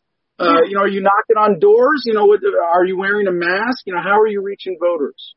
So I am wearing a mask when I go out and about. How I am reaching voters is largely due to podcasts like yours and podcasts like the LPIA show, the Speakeasy that we do, and email. My website, Dan Berman, has helped me tremendously with my website. There it is. It's beautiful. He did an excellent job with that. So kudos. And that's MatechkaInTheHouse.com. Yeah, Mateka in the House. Yep. Well, come on. I'm giving people the American pronunciation, okay, Myra? Matechka. Yeah. In the House, yeah. I'm deliberately mispronouncing your name the way that 99% of Americans are going to. You go along with it. MatechkaInTheHouse.com. I think that's a cool way to build name ID too, by the way. Mm-hmm. So my husband has actually employed half of Cedar Rapids. So when I purposely don't put my first name on my signs or on my literature, because they have it's a unique name, and most people associate it with my husband having hired them at some point in time in their lives. So, jobs. Yes. So, and thankfully he has a very good reputation. So that's working well for me. But we did some text banking. We did some calls. I do personal messages to people on Facebook. But it really has to be organic and word of mouth, because I'm not door knocking. Once the shutdown happened, and everyone was in lockdown the first month or so, I didn't want to bother people, and people didn't want to be bothered. And I still think a lot of people are that way. I have we're doing a rally for Spike on Thursday, and I'll actually be speaking. So if you want to come out and see me on Thursday, I will be out in the public with signs and information, and I'll be there half of the day. So we haven't had any forums. League of Women Voters hasn't had a forum. So I've been doing my surveys. I've been getting my endorsements. I've been talking to the press. I did a letter to the editor. So I've been making sure that we're in print and that we have new content on the Facebook page. But otherwise, I mean, it's difficult. It's hard. And I'm really thankful for people like you allowing me to have a voice. It was really hard for me at first. I know when Dan first came to me and he said, "Okay, I need you on taxation is theft," I was like, "No, you don't." Yeah, I'm not going to do that. But as you can see, I really kind of enjoy this now. I kind of have come into a thing that you guys have all helped me break out of my shyness and get out there into the world. So, I mean, it's a growing experience. Just even if you don't think that you can do it, you have to. So, yeah. All right, Myra. Thank you so much for joining us this morning, for everything you're doing for the party and for the cause. And I think in light of today's theme, most importantly, thank you for having a life purpose founded on love. So, Myra, any last thoughts or anything you want to say for people to be able to support you in the home stretch the last couple of weeks, pitch for donations, anything else? Just visit my Facebook page. It's Matejka in the House, facebook.com/Matejka in the House. My website is matejkainthehouse.com. And I look forward to talking to everybody. We try to go live with the LPIA Speakeasy and new guests every week or so. We kind of took a couple months off because our city was hit by a very strong storm. But yeah, come out on Thursday. Come see me. Awesome. And if you're not already signed up, get on her, excuse me, at Matejka, spelled like Matejka in the House. Again, great website. You can see your issues. You can sign up to volunteer, contact, and for this point in the campaign or in the election cycle, we had 2 weeks to go. If you are a casual activist and you're looking to step up your game, get a little experience, volunteer. I bet Myra probably has half a dozen unfilled internship positions that she would love to have people helping her out with over the next 2 weeks. If you can find a campaign right now, it's a fun way to jump in at a time when your efforts can have maximum impact. Myra, thank you so much for joining us. Absolutely. Thank you so much. All right. I hope that was fun, everybody. I certainly enjoyed it. We're going to do 2 quick tops. Actually, we're going to do our censorship block. I've been pushing this off for too long. But you know what? I didn't even realize this. All right, CJ, we're starting the censorship block clip now. I have been putting together a bunch of stories about censorship, having experienced a new level of it myself recently, and actually unintentionally in putting today's show together, I have 2 other sort of top news stories that feed in very nicely to the rest of our stories about censorship. The first one from NPR.org, debate commission to mute candidates' mics at start of each segment. And it's sort of, it's funny. It really is funny to see that this is a critical topic of discussion in the national conversation right now. The moderator is going to be able to censor Trump or cut their mic. I mean, it's censorship in a very inclusively defined way here. The Commission on Presidential Debates announced changes to the debate rules ahead of Thursday's final presidential debate. Under the new rules, President Trump and Democratic presidential nominee Joe Biden will each have 2 minutes of uninterrupted time to speak at the beginning of every 15-minute segment of the debate. The only candidate, as the commission announced, quote, the only candidate whose microphone will be open during these 2-minute periods is the candidate who has the floor under the rules. And Trump has said that he might not even attend the debate because of this. And you see all this drama, and I've said this from, you go back and look at earlier versions of Adam versus the Man in the beginning of the Trump era. Trump is a master at getting your attention, diverting your attention from what it should be directed towards. And there have been so many stories that he has injected into the mainstream because, hey, I'm president. If I get someone to do this or say this or I say this or that, it's going to have to be a mainstream media story about it. You know, all the people who have come and gone from the White House and every little sideways comment that he's made to troll the left. And I've ignored so much of it because it's a distraction. It's not critical to understanding what's going on in the world today. Meanwhile, censorship is not something that is really a competition between the left and the right. It has been falsely framed around the current battlefield of social media websites with this general narrative that liberal-owned social media companies are censoring conservatives. And that's true. But they're doing so really in order to censor the fact that they're censoring libertarians a heck of a lot more. Now, how does this happen? This comes to our next story from CNN.com. The U.S. government sues Google for alleged anti-competitive abuses in search. The Trump administration on Tuesday sued Google in what is the largest antitrust case against a tech company in more than 2 decades. In its complaint, the Justice Department makes sweeping allegations that Google has stifled competition to maintain its powerful position in the marketplace for online search and search advertising. Now,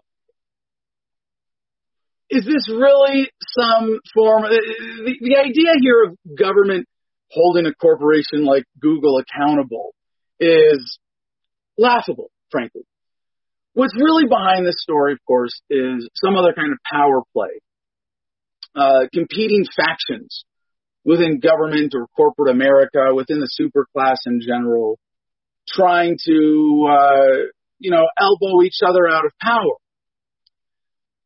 And now it's particularly important because Google not only is, now owned by Alphabet, but YouTube and so many other subsidiary companies that because of corporatism aren't able to compete on a level playing field, and instead we end up with corporate consolidation.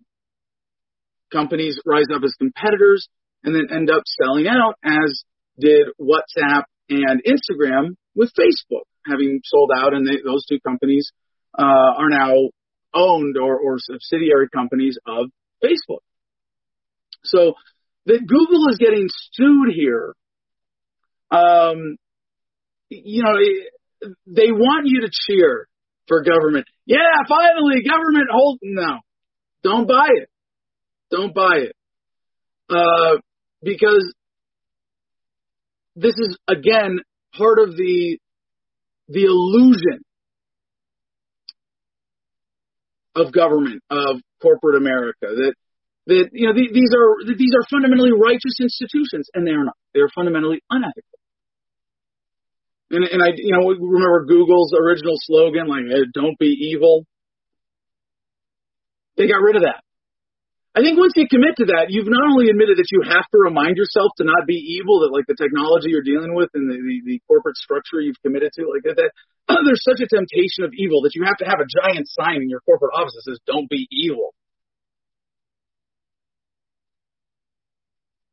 But the reason that they give you this illusion is so that they can hide the real narrative, the true nature of this. So getting into some of our direct censorship stories, the first one is from The Guardian. And this is really interesting. Facebook and Twitter restricts controversial New York Post story on Joe Biden. Now, I don't want to get too much into this story. This is the Hunter Biden emails from the New York Post from a laptop, and there's all the people arguing over the backstory. Again, who cares?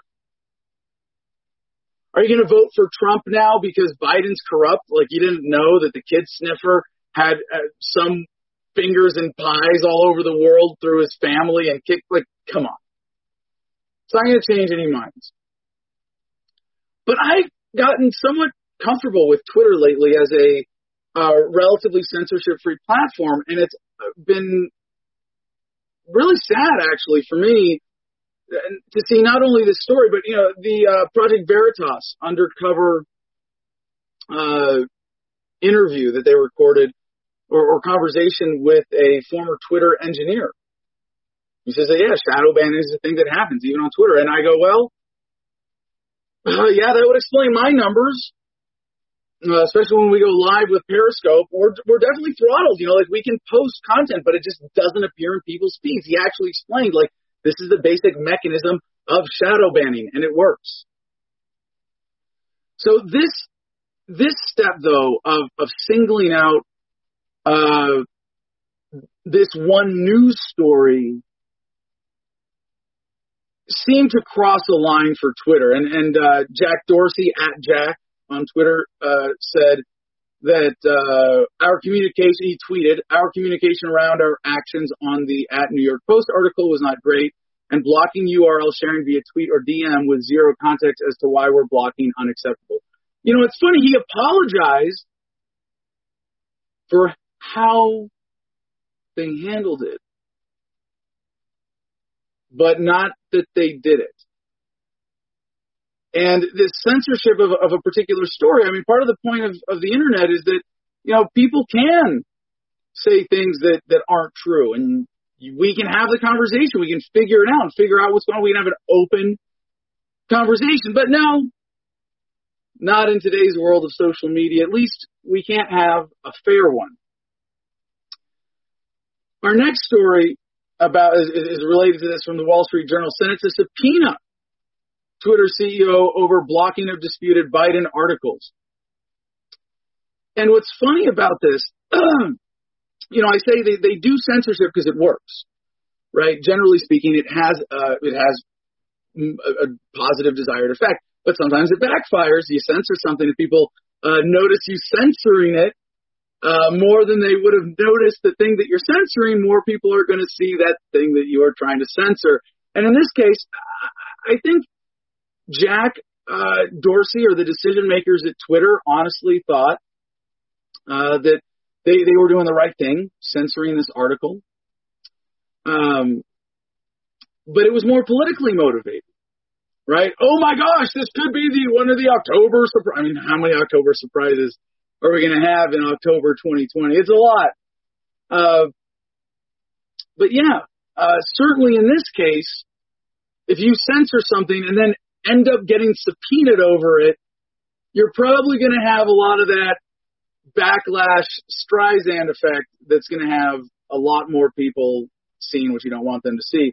The story says the Senate Judiciary Committee plans to issue a subpoena on Tuesday to Twitter Inc. Chief Executive Jack Dorsey after the social media company blocked a pair of New York Post articles that made new allegations about Democratic presidential nominee Joe Biden, which his campaign has denied.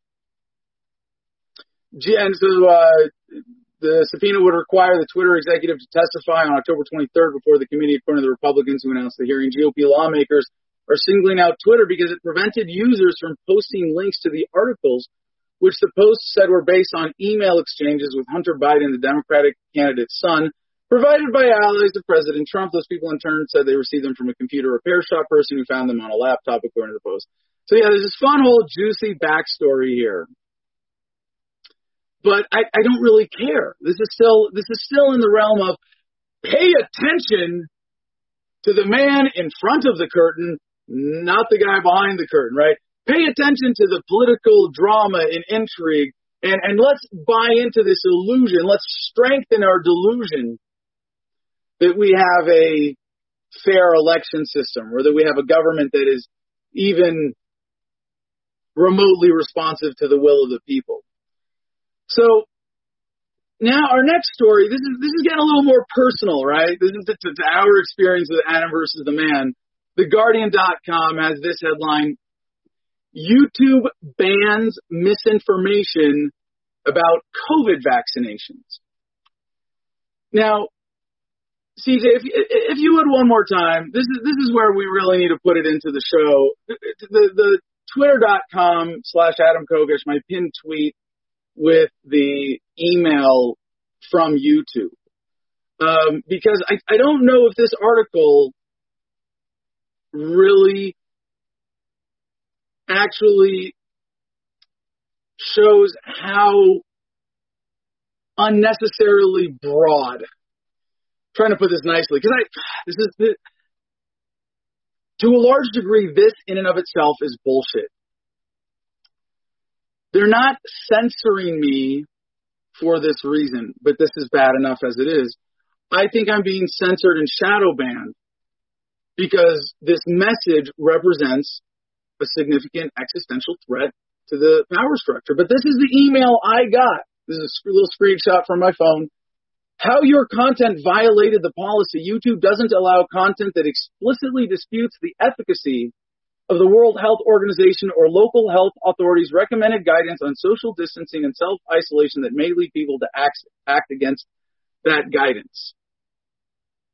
Now, by the way, your channel now has 2 strikes. 3 strikes, you're out. They delete the whole thing. You won't be able to do things like upload, post, or live stream for 2 weeks. That's why we're wearing the censored badge today for this version of Adam versus the man. But explicitly dispute the efficacy of WHO or local health authorities' recommended guidance. They question each other. They change their minds all the time. I mean, the thing that got this video pulled, that got me this strike, was that I was challenging the effectiveness of lockdowns themselves. The World Health Organization, and this was on a Thursday. Saturday, we saw the article that the World Health Organization changed their own policy there. So basically, I'm getting censored, or got censored. I'm currently being censored for just being a week ahead of the WHO on its own freaking policy. But vaccines. And this is the thing. How do you ban misinformation? If you're banning misinformation, you have just appointed yourself the judge of truth itself.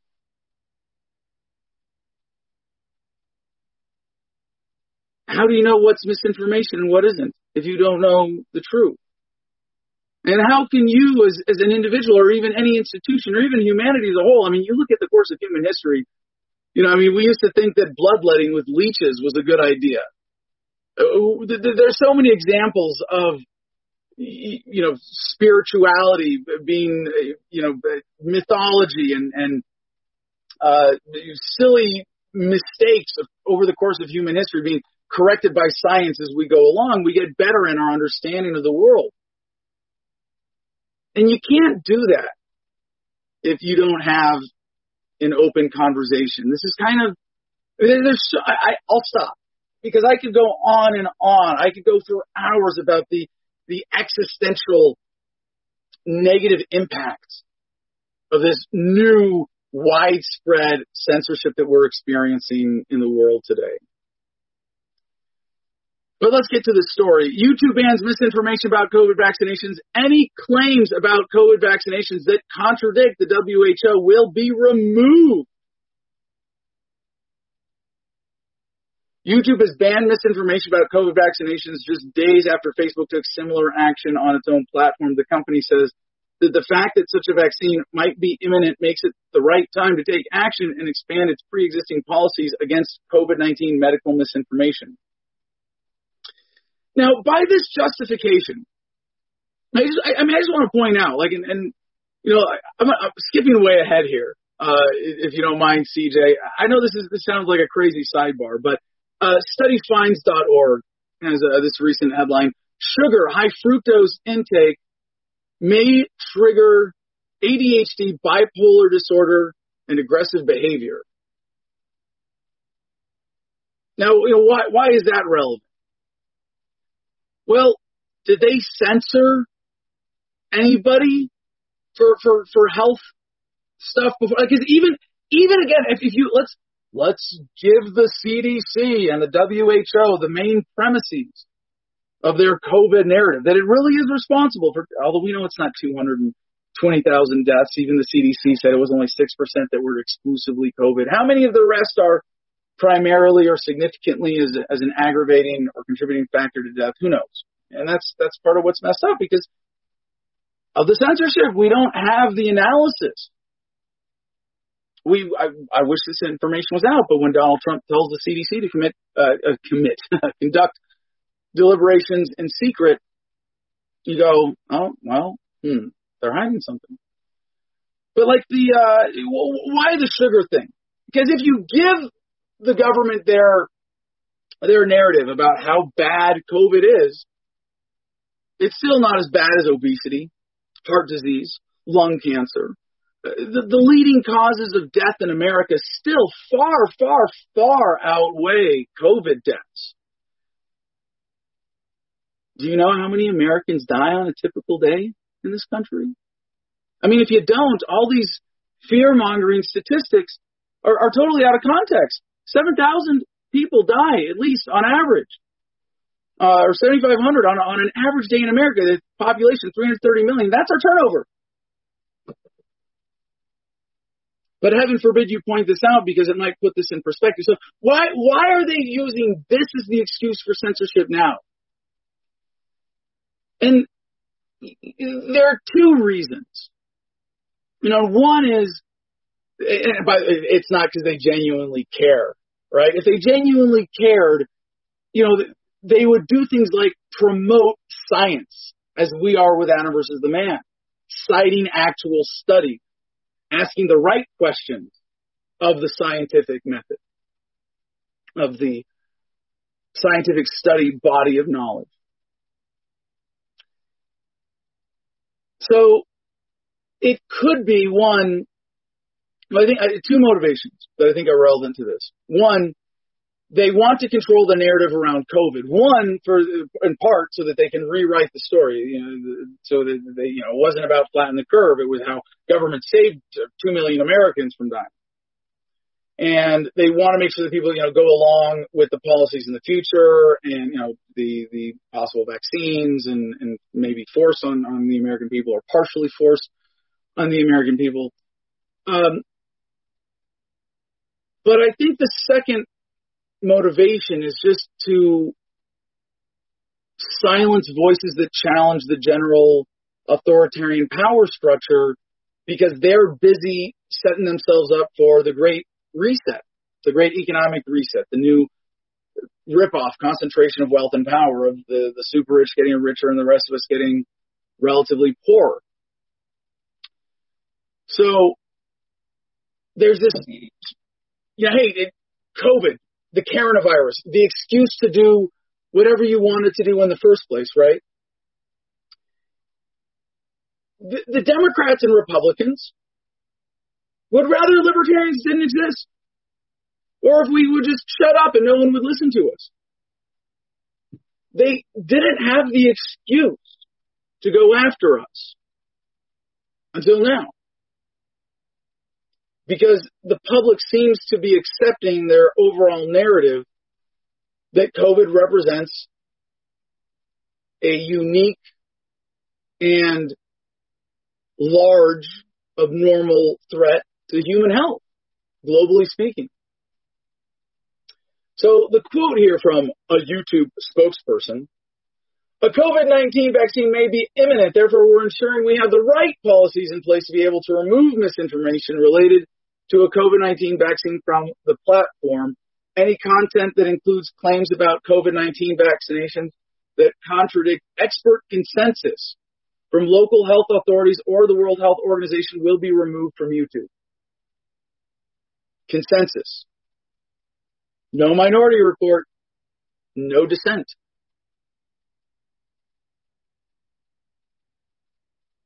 I don't think I have to get into, all of the existential negative implications like this. But if they really cared, they wouldn't censor anything. They might put tags on things like, by the way, here's reference to other information. Or have stuff flagged so that you give people the opportunity to say, hey, my friend's post, this guy I'm following on Facebook, this is misinformation. And, you could just put it in the comments, right? And maybe, YouTube, these Facebook, Twitter, maybe they claim some super privilege like they did with Trump, where on a couple of his tweets, they put in links or sort of caveats, disclaimers underneath.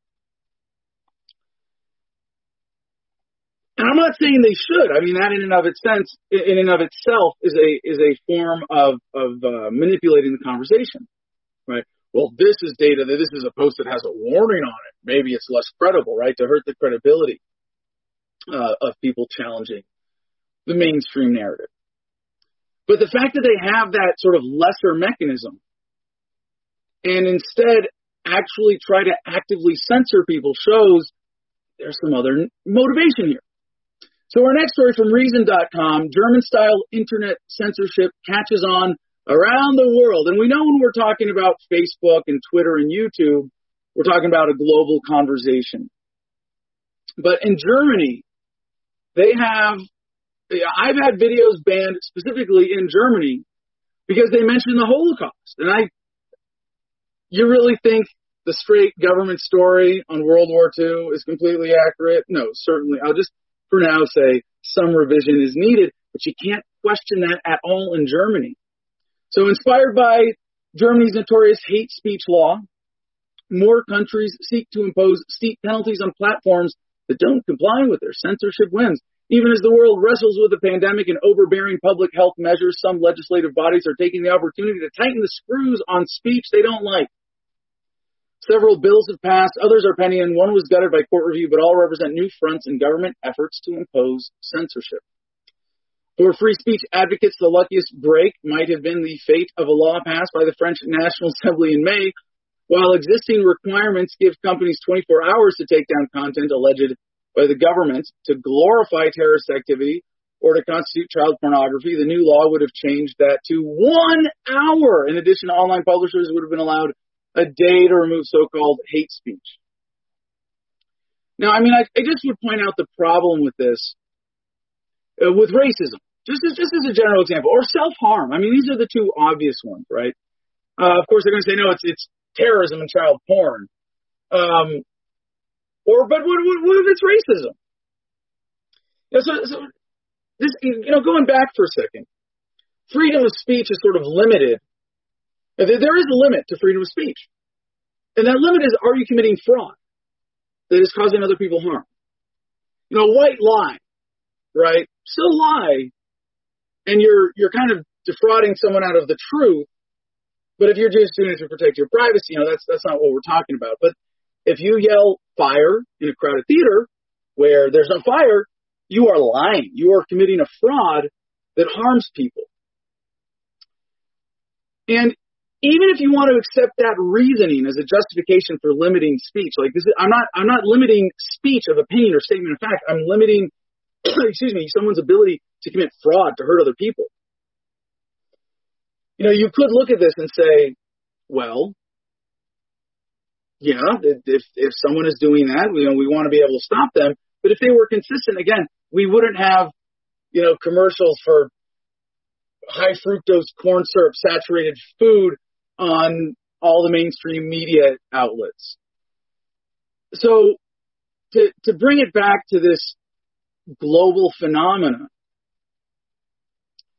there is something unique about the coronavirus as an excuse to ramp up censorship. As UN Special Rapporteur on Freedom of Expression warned in July, quote, governments around the world must take action to protect and promote freedom of expression during the COVID-19 pandemic, which many states have exploited to crack down on journalism and silence criticism. Yeah. And I love the conclusion in the Reason article here. That timely heads up is hampered only by the fact that governments are well aware of the situation and consider it a feature, not a bug. So, our next story related to this from Barron's. Governments use pandemic to crack down on online dissent, watchdog. Governments around the world are using the pandemic as a justification to expand surveillance and crack down on dissent online, resulting in a 10th consecutive annual decline in internet freedom, a human rights watchdog report said Wednesday. Now, one of the things I like about this story, 10th consecutive annual decline in internet freedom. So going back to 2010, and I remember this, I got my start in full-time activism with Iraq Veterans Against the War in 2007. And it's like from 2007 to 11, 12-ish, there was a kind of golden era of independent journalism on the internet. And now we have 10 consecutive annual declines in internet freedom. The report by Washington-based Freedom House said authorities in dozens of countries have cited the COVID-19 outbreak, quote, to justify expanded surveillance powers and the deployment of new technologies that were once seen as too intrusive. This is leading to increasing censorship of dissent and the expansion of technological systems for social control. According to Michael Abramowitz, president of the group, the pandemic is accelerating society's reliance on digital technologies at a time when the internet is becoming less and less free. Without adequate safeguards for privacy and the rule of law, these technologies can be easily repurposed for political repression. Freedom House's index of internet based on a score assigned on a 100-point scale to 65 countries shows a drop in internet freedom for a 10th straight year. Based on 21 indicators pertaining to obstacles to access, limits on content, and violation of users' rights, China was the worst-ranked country for the 6th consecutive year, according to the report. Now, it said, it said Chinese authorities, quote, combined low and high-tech tools not only to manage the outbreak of the coronavirus, right, but also to deter internet users from sharing information from independent sources and challenging the official narrative. And this is why we have to, if we want to see humanity learn from this and grow and come out of this crisis with positive momentum, we cannot allow the mainstream narrative on COVID to stand. Last headline in the block from Daily Mail, Donald Trump Jr. Complains that Twitter and Instagram are throttling. They're using our terminology here, throttling his retweets and engagement in bid to cover up the truth about the Biden crime family. Yeah. So, again, this is part of the delusion. But maybe we're getting to the point where there's a critical mass of awareness. If Don Jr., and I gotta say, Trump himself, having changed America's relationship with the mainstream media for the better by making us less trustful, giving them less credibility. I will praise Trump where credit is due, because it's leading to a greater awareness that is eventually going to change market demand, and I hope at some point eventually get us out of this the current state of censorship and decline in internet freedom. Now, a lot of people trying to be critical of libertarians, well, hey, Adam, it's a private company. They can censor all they want. Well, if a company gets a certain amount of power or money or privilege or rent-seeking policy or regulatory capture type of benefits from government, if I have been stolen from to give money to a corporation, at what point is it not truly deserving of respect as a private institution, as opposed to, say, a propaganda wing of government like Google? The owners of Alphabet being at least alleged Hillary Clinton supporters. there's a lot at this highest level of manipulation or highest level of corporate and government power to cover up a narrative that challenges authority. And there's a lot of competition among the super class. And some of this is seeing that play out. But a lot of it is just their own distracting narrative from those of us who are telling the truth. So Donald Trump Jr. complained on Twitter that he's seen 1/3 the amount of retweets he usually gets, and his posts are getting 20% less traffic on Instagram. Quote, I guess they don't want the truth about the Biden crime family out there, and they will cover for them at all costs, he said. The Trump family is accusing Joe Biden and his family of being criminals. In July, Trump Jr. was suspended from Twitter for COVID misinformation. President Trump has repeatedly called for the repeal of Section 230 of the Communications Decency Act, which allows platforms to moderate content. This is the state we find ourselves in today, where what we are doing, not just with this show, but with independent media in general, is so critically important. We have to make sure that there is a Streisand effect, that there is a whiplash, that we change the way we talk about censorship to understand why it's really happening, so that the people of the world stop buying these bullshit excuses. Because if something is censored and government says, oh, don't worry, or Twitter, YouTube, Facebook says, oh, don't worry, we did this for your own good. It's like someone yelling fire in a crowded theater. We're saving you from corona misinformation. When the average human being hears that and goes, that's bullshit, let's see what you're really covering up, only then will we have defeated the paradigm that we find ourselves in of accepting a truly horrific, destructive level of censorship. Now, thank you for bearing with me. We are 12 minutes over time already. I'm so glad that we got through that censorship block, even though we didn't touch on this huge, beautiful grab bag of headlines that we're going to get to tomorrow. I promise we do catch up. I don't let important shit go. Certainly by Friday,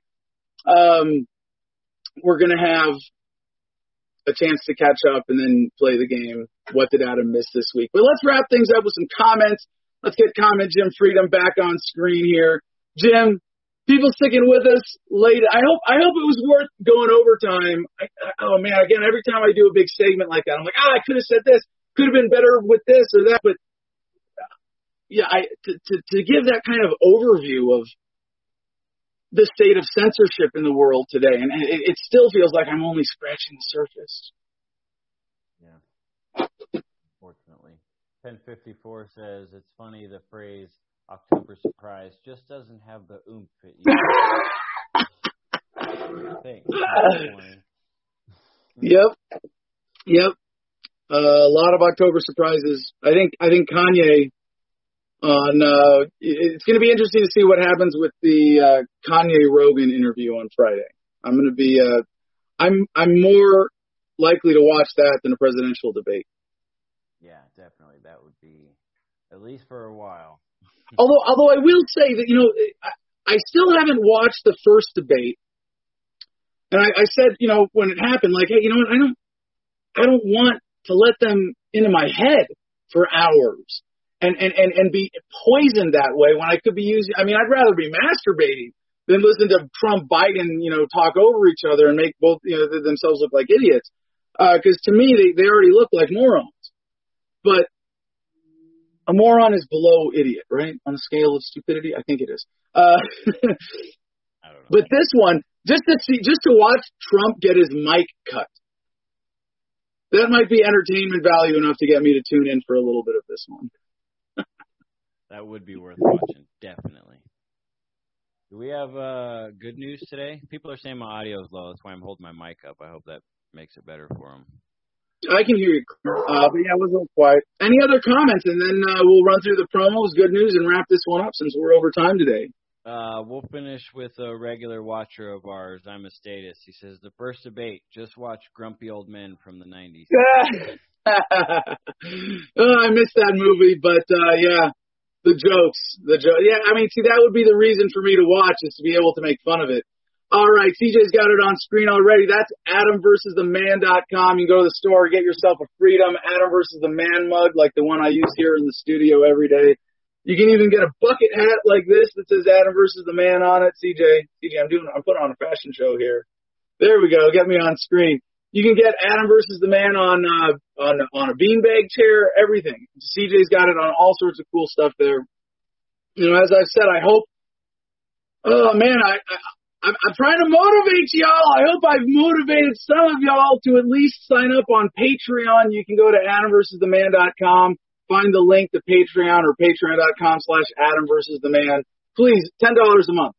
That's what we're really asking for to get started. That gets you in the Producers Club. If you can throw me $1, you know, if $10 a month is something you got a budget for, and $1 a month is something you can forget about, hey, chip in for $1 a month and at least get behind the scenes stuff. If you ask really nicely, we'll probably let you in the Producers Club for free anyway. Or we'll have another contest like we used to do really consistently. It's kind of whenever we feel like it, giving away memberships in the Producers Club. Don't forget, MakeThemDebate.com. Check it out. Find my profile. Let's make some debates happen. And CigarFederation.com, promo code Adam10, ADAM, all caps 10, will get you 10% off. So, to this day in history, good news in history for October 20 from goodnewsnetwork.org.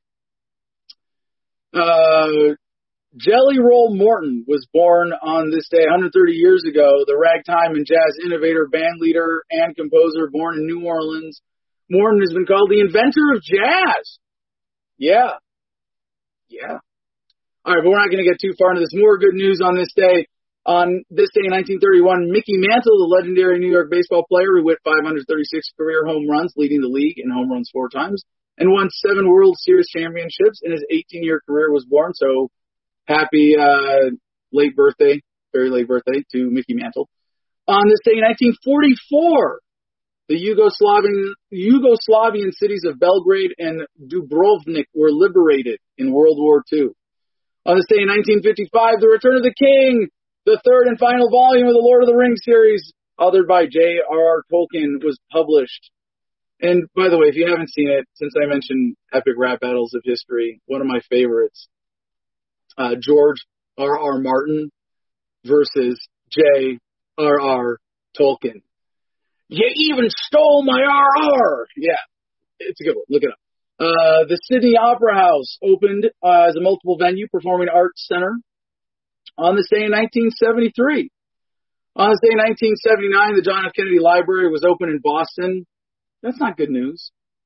Another monument to Kennedy, I gotta say, as a libertarian looking at Kennedy, he might not have actually been intentionally tyrannical in any way.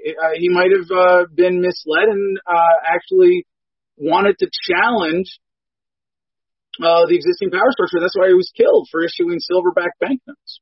So who knows? I guess I'm not gonna complain. I'm not gonna call it bad news that the JFK Library exists. Excuse me. On this day in the year 2000, 20 years ago, British human rights activist James Maudsley, 27, was released from a Burma prison after serving 415 days of a 17-year sentence in solitary for protesting against the slaughter of ethnic minorities and distributing pro-democracy leaflets. Yep.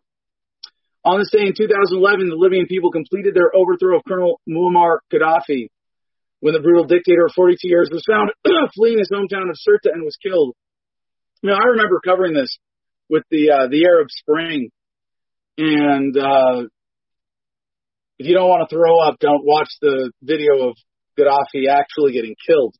But there's a lot more to this story in terms of international manipulation. I'm not saying that Gaddafi was a good guy, but the reason he was taken out the way that he was is because he was a challenge to the global economic power structure with his proposal to introduce a gold-backed currency for the continent of Africa. Yeah, I bet you didn't remember that little backstory. Probably never heard it, did you? Also, happy 62nd birthday to Viggo Mortensen, the actor best known for his portrayal of Aragorn in the Lord of the Rings trilogy. Great throwback there to that other piece of good news. And it was 16 years ago today, the Boston Red Sox defeated the New York Yankees in Game 7 of the American League playoff, becoming the first and only MLB team in history to overcome a 0-3 deficit in the championship series, winning 4 straight and going on to win the World Series, finally breaking the curse of the Bambino. All right, sports news, I don't care. You know what? I'm going to add in my own piece of good news here for CJ's benefit and all the other techies and car junkies and gearheads in the audience. This is a current news story from MotorAuthority.com. SSC Tuatara, I hope that's how you pronounce that, now world's fastest car at 316.11 miles per hour. Yep, that's it. So that link will be in the show notes. I hope you enjoyed everything today. Thank you for sticking around for an extra 20 minutes with us today. I think to cover everything that we needed to, it was certainly worthwhile. With that being said, peace and love, y'all. Choose happiness. Be excellent to each other.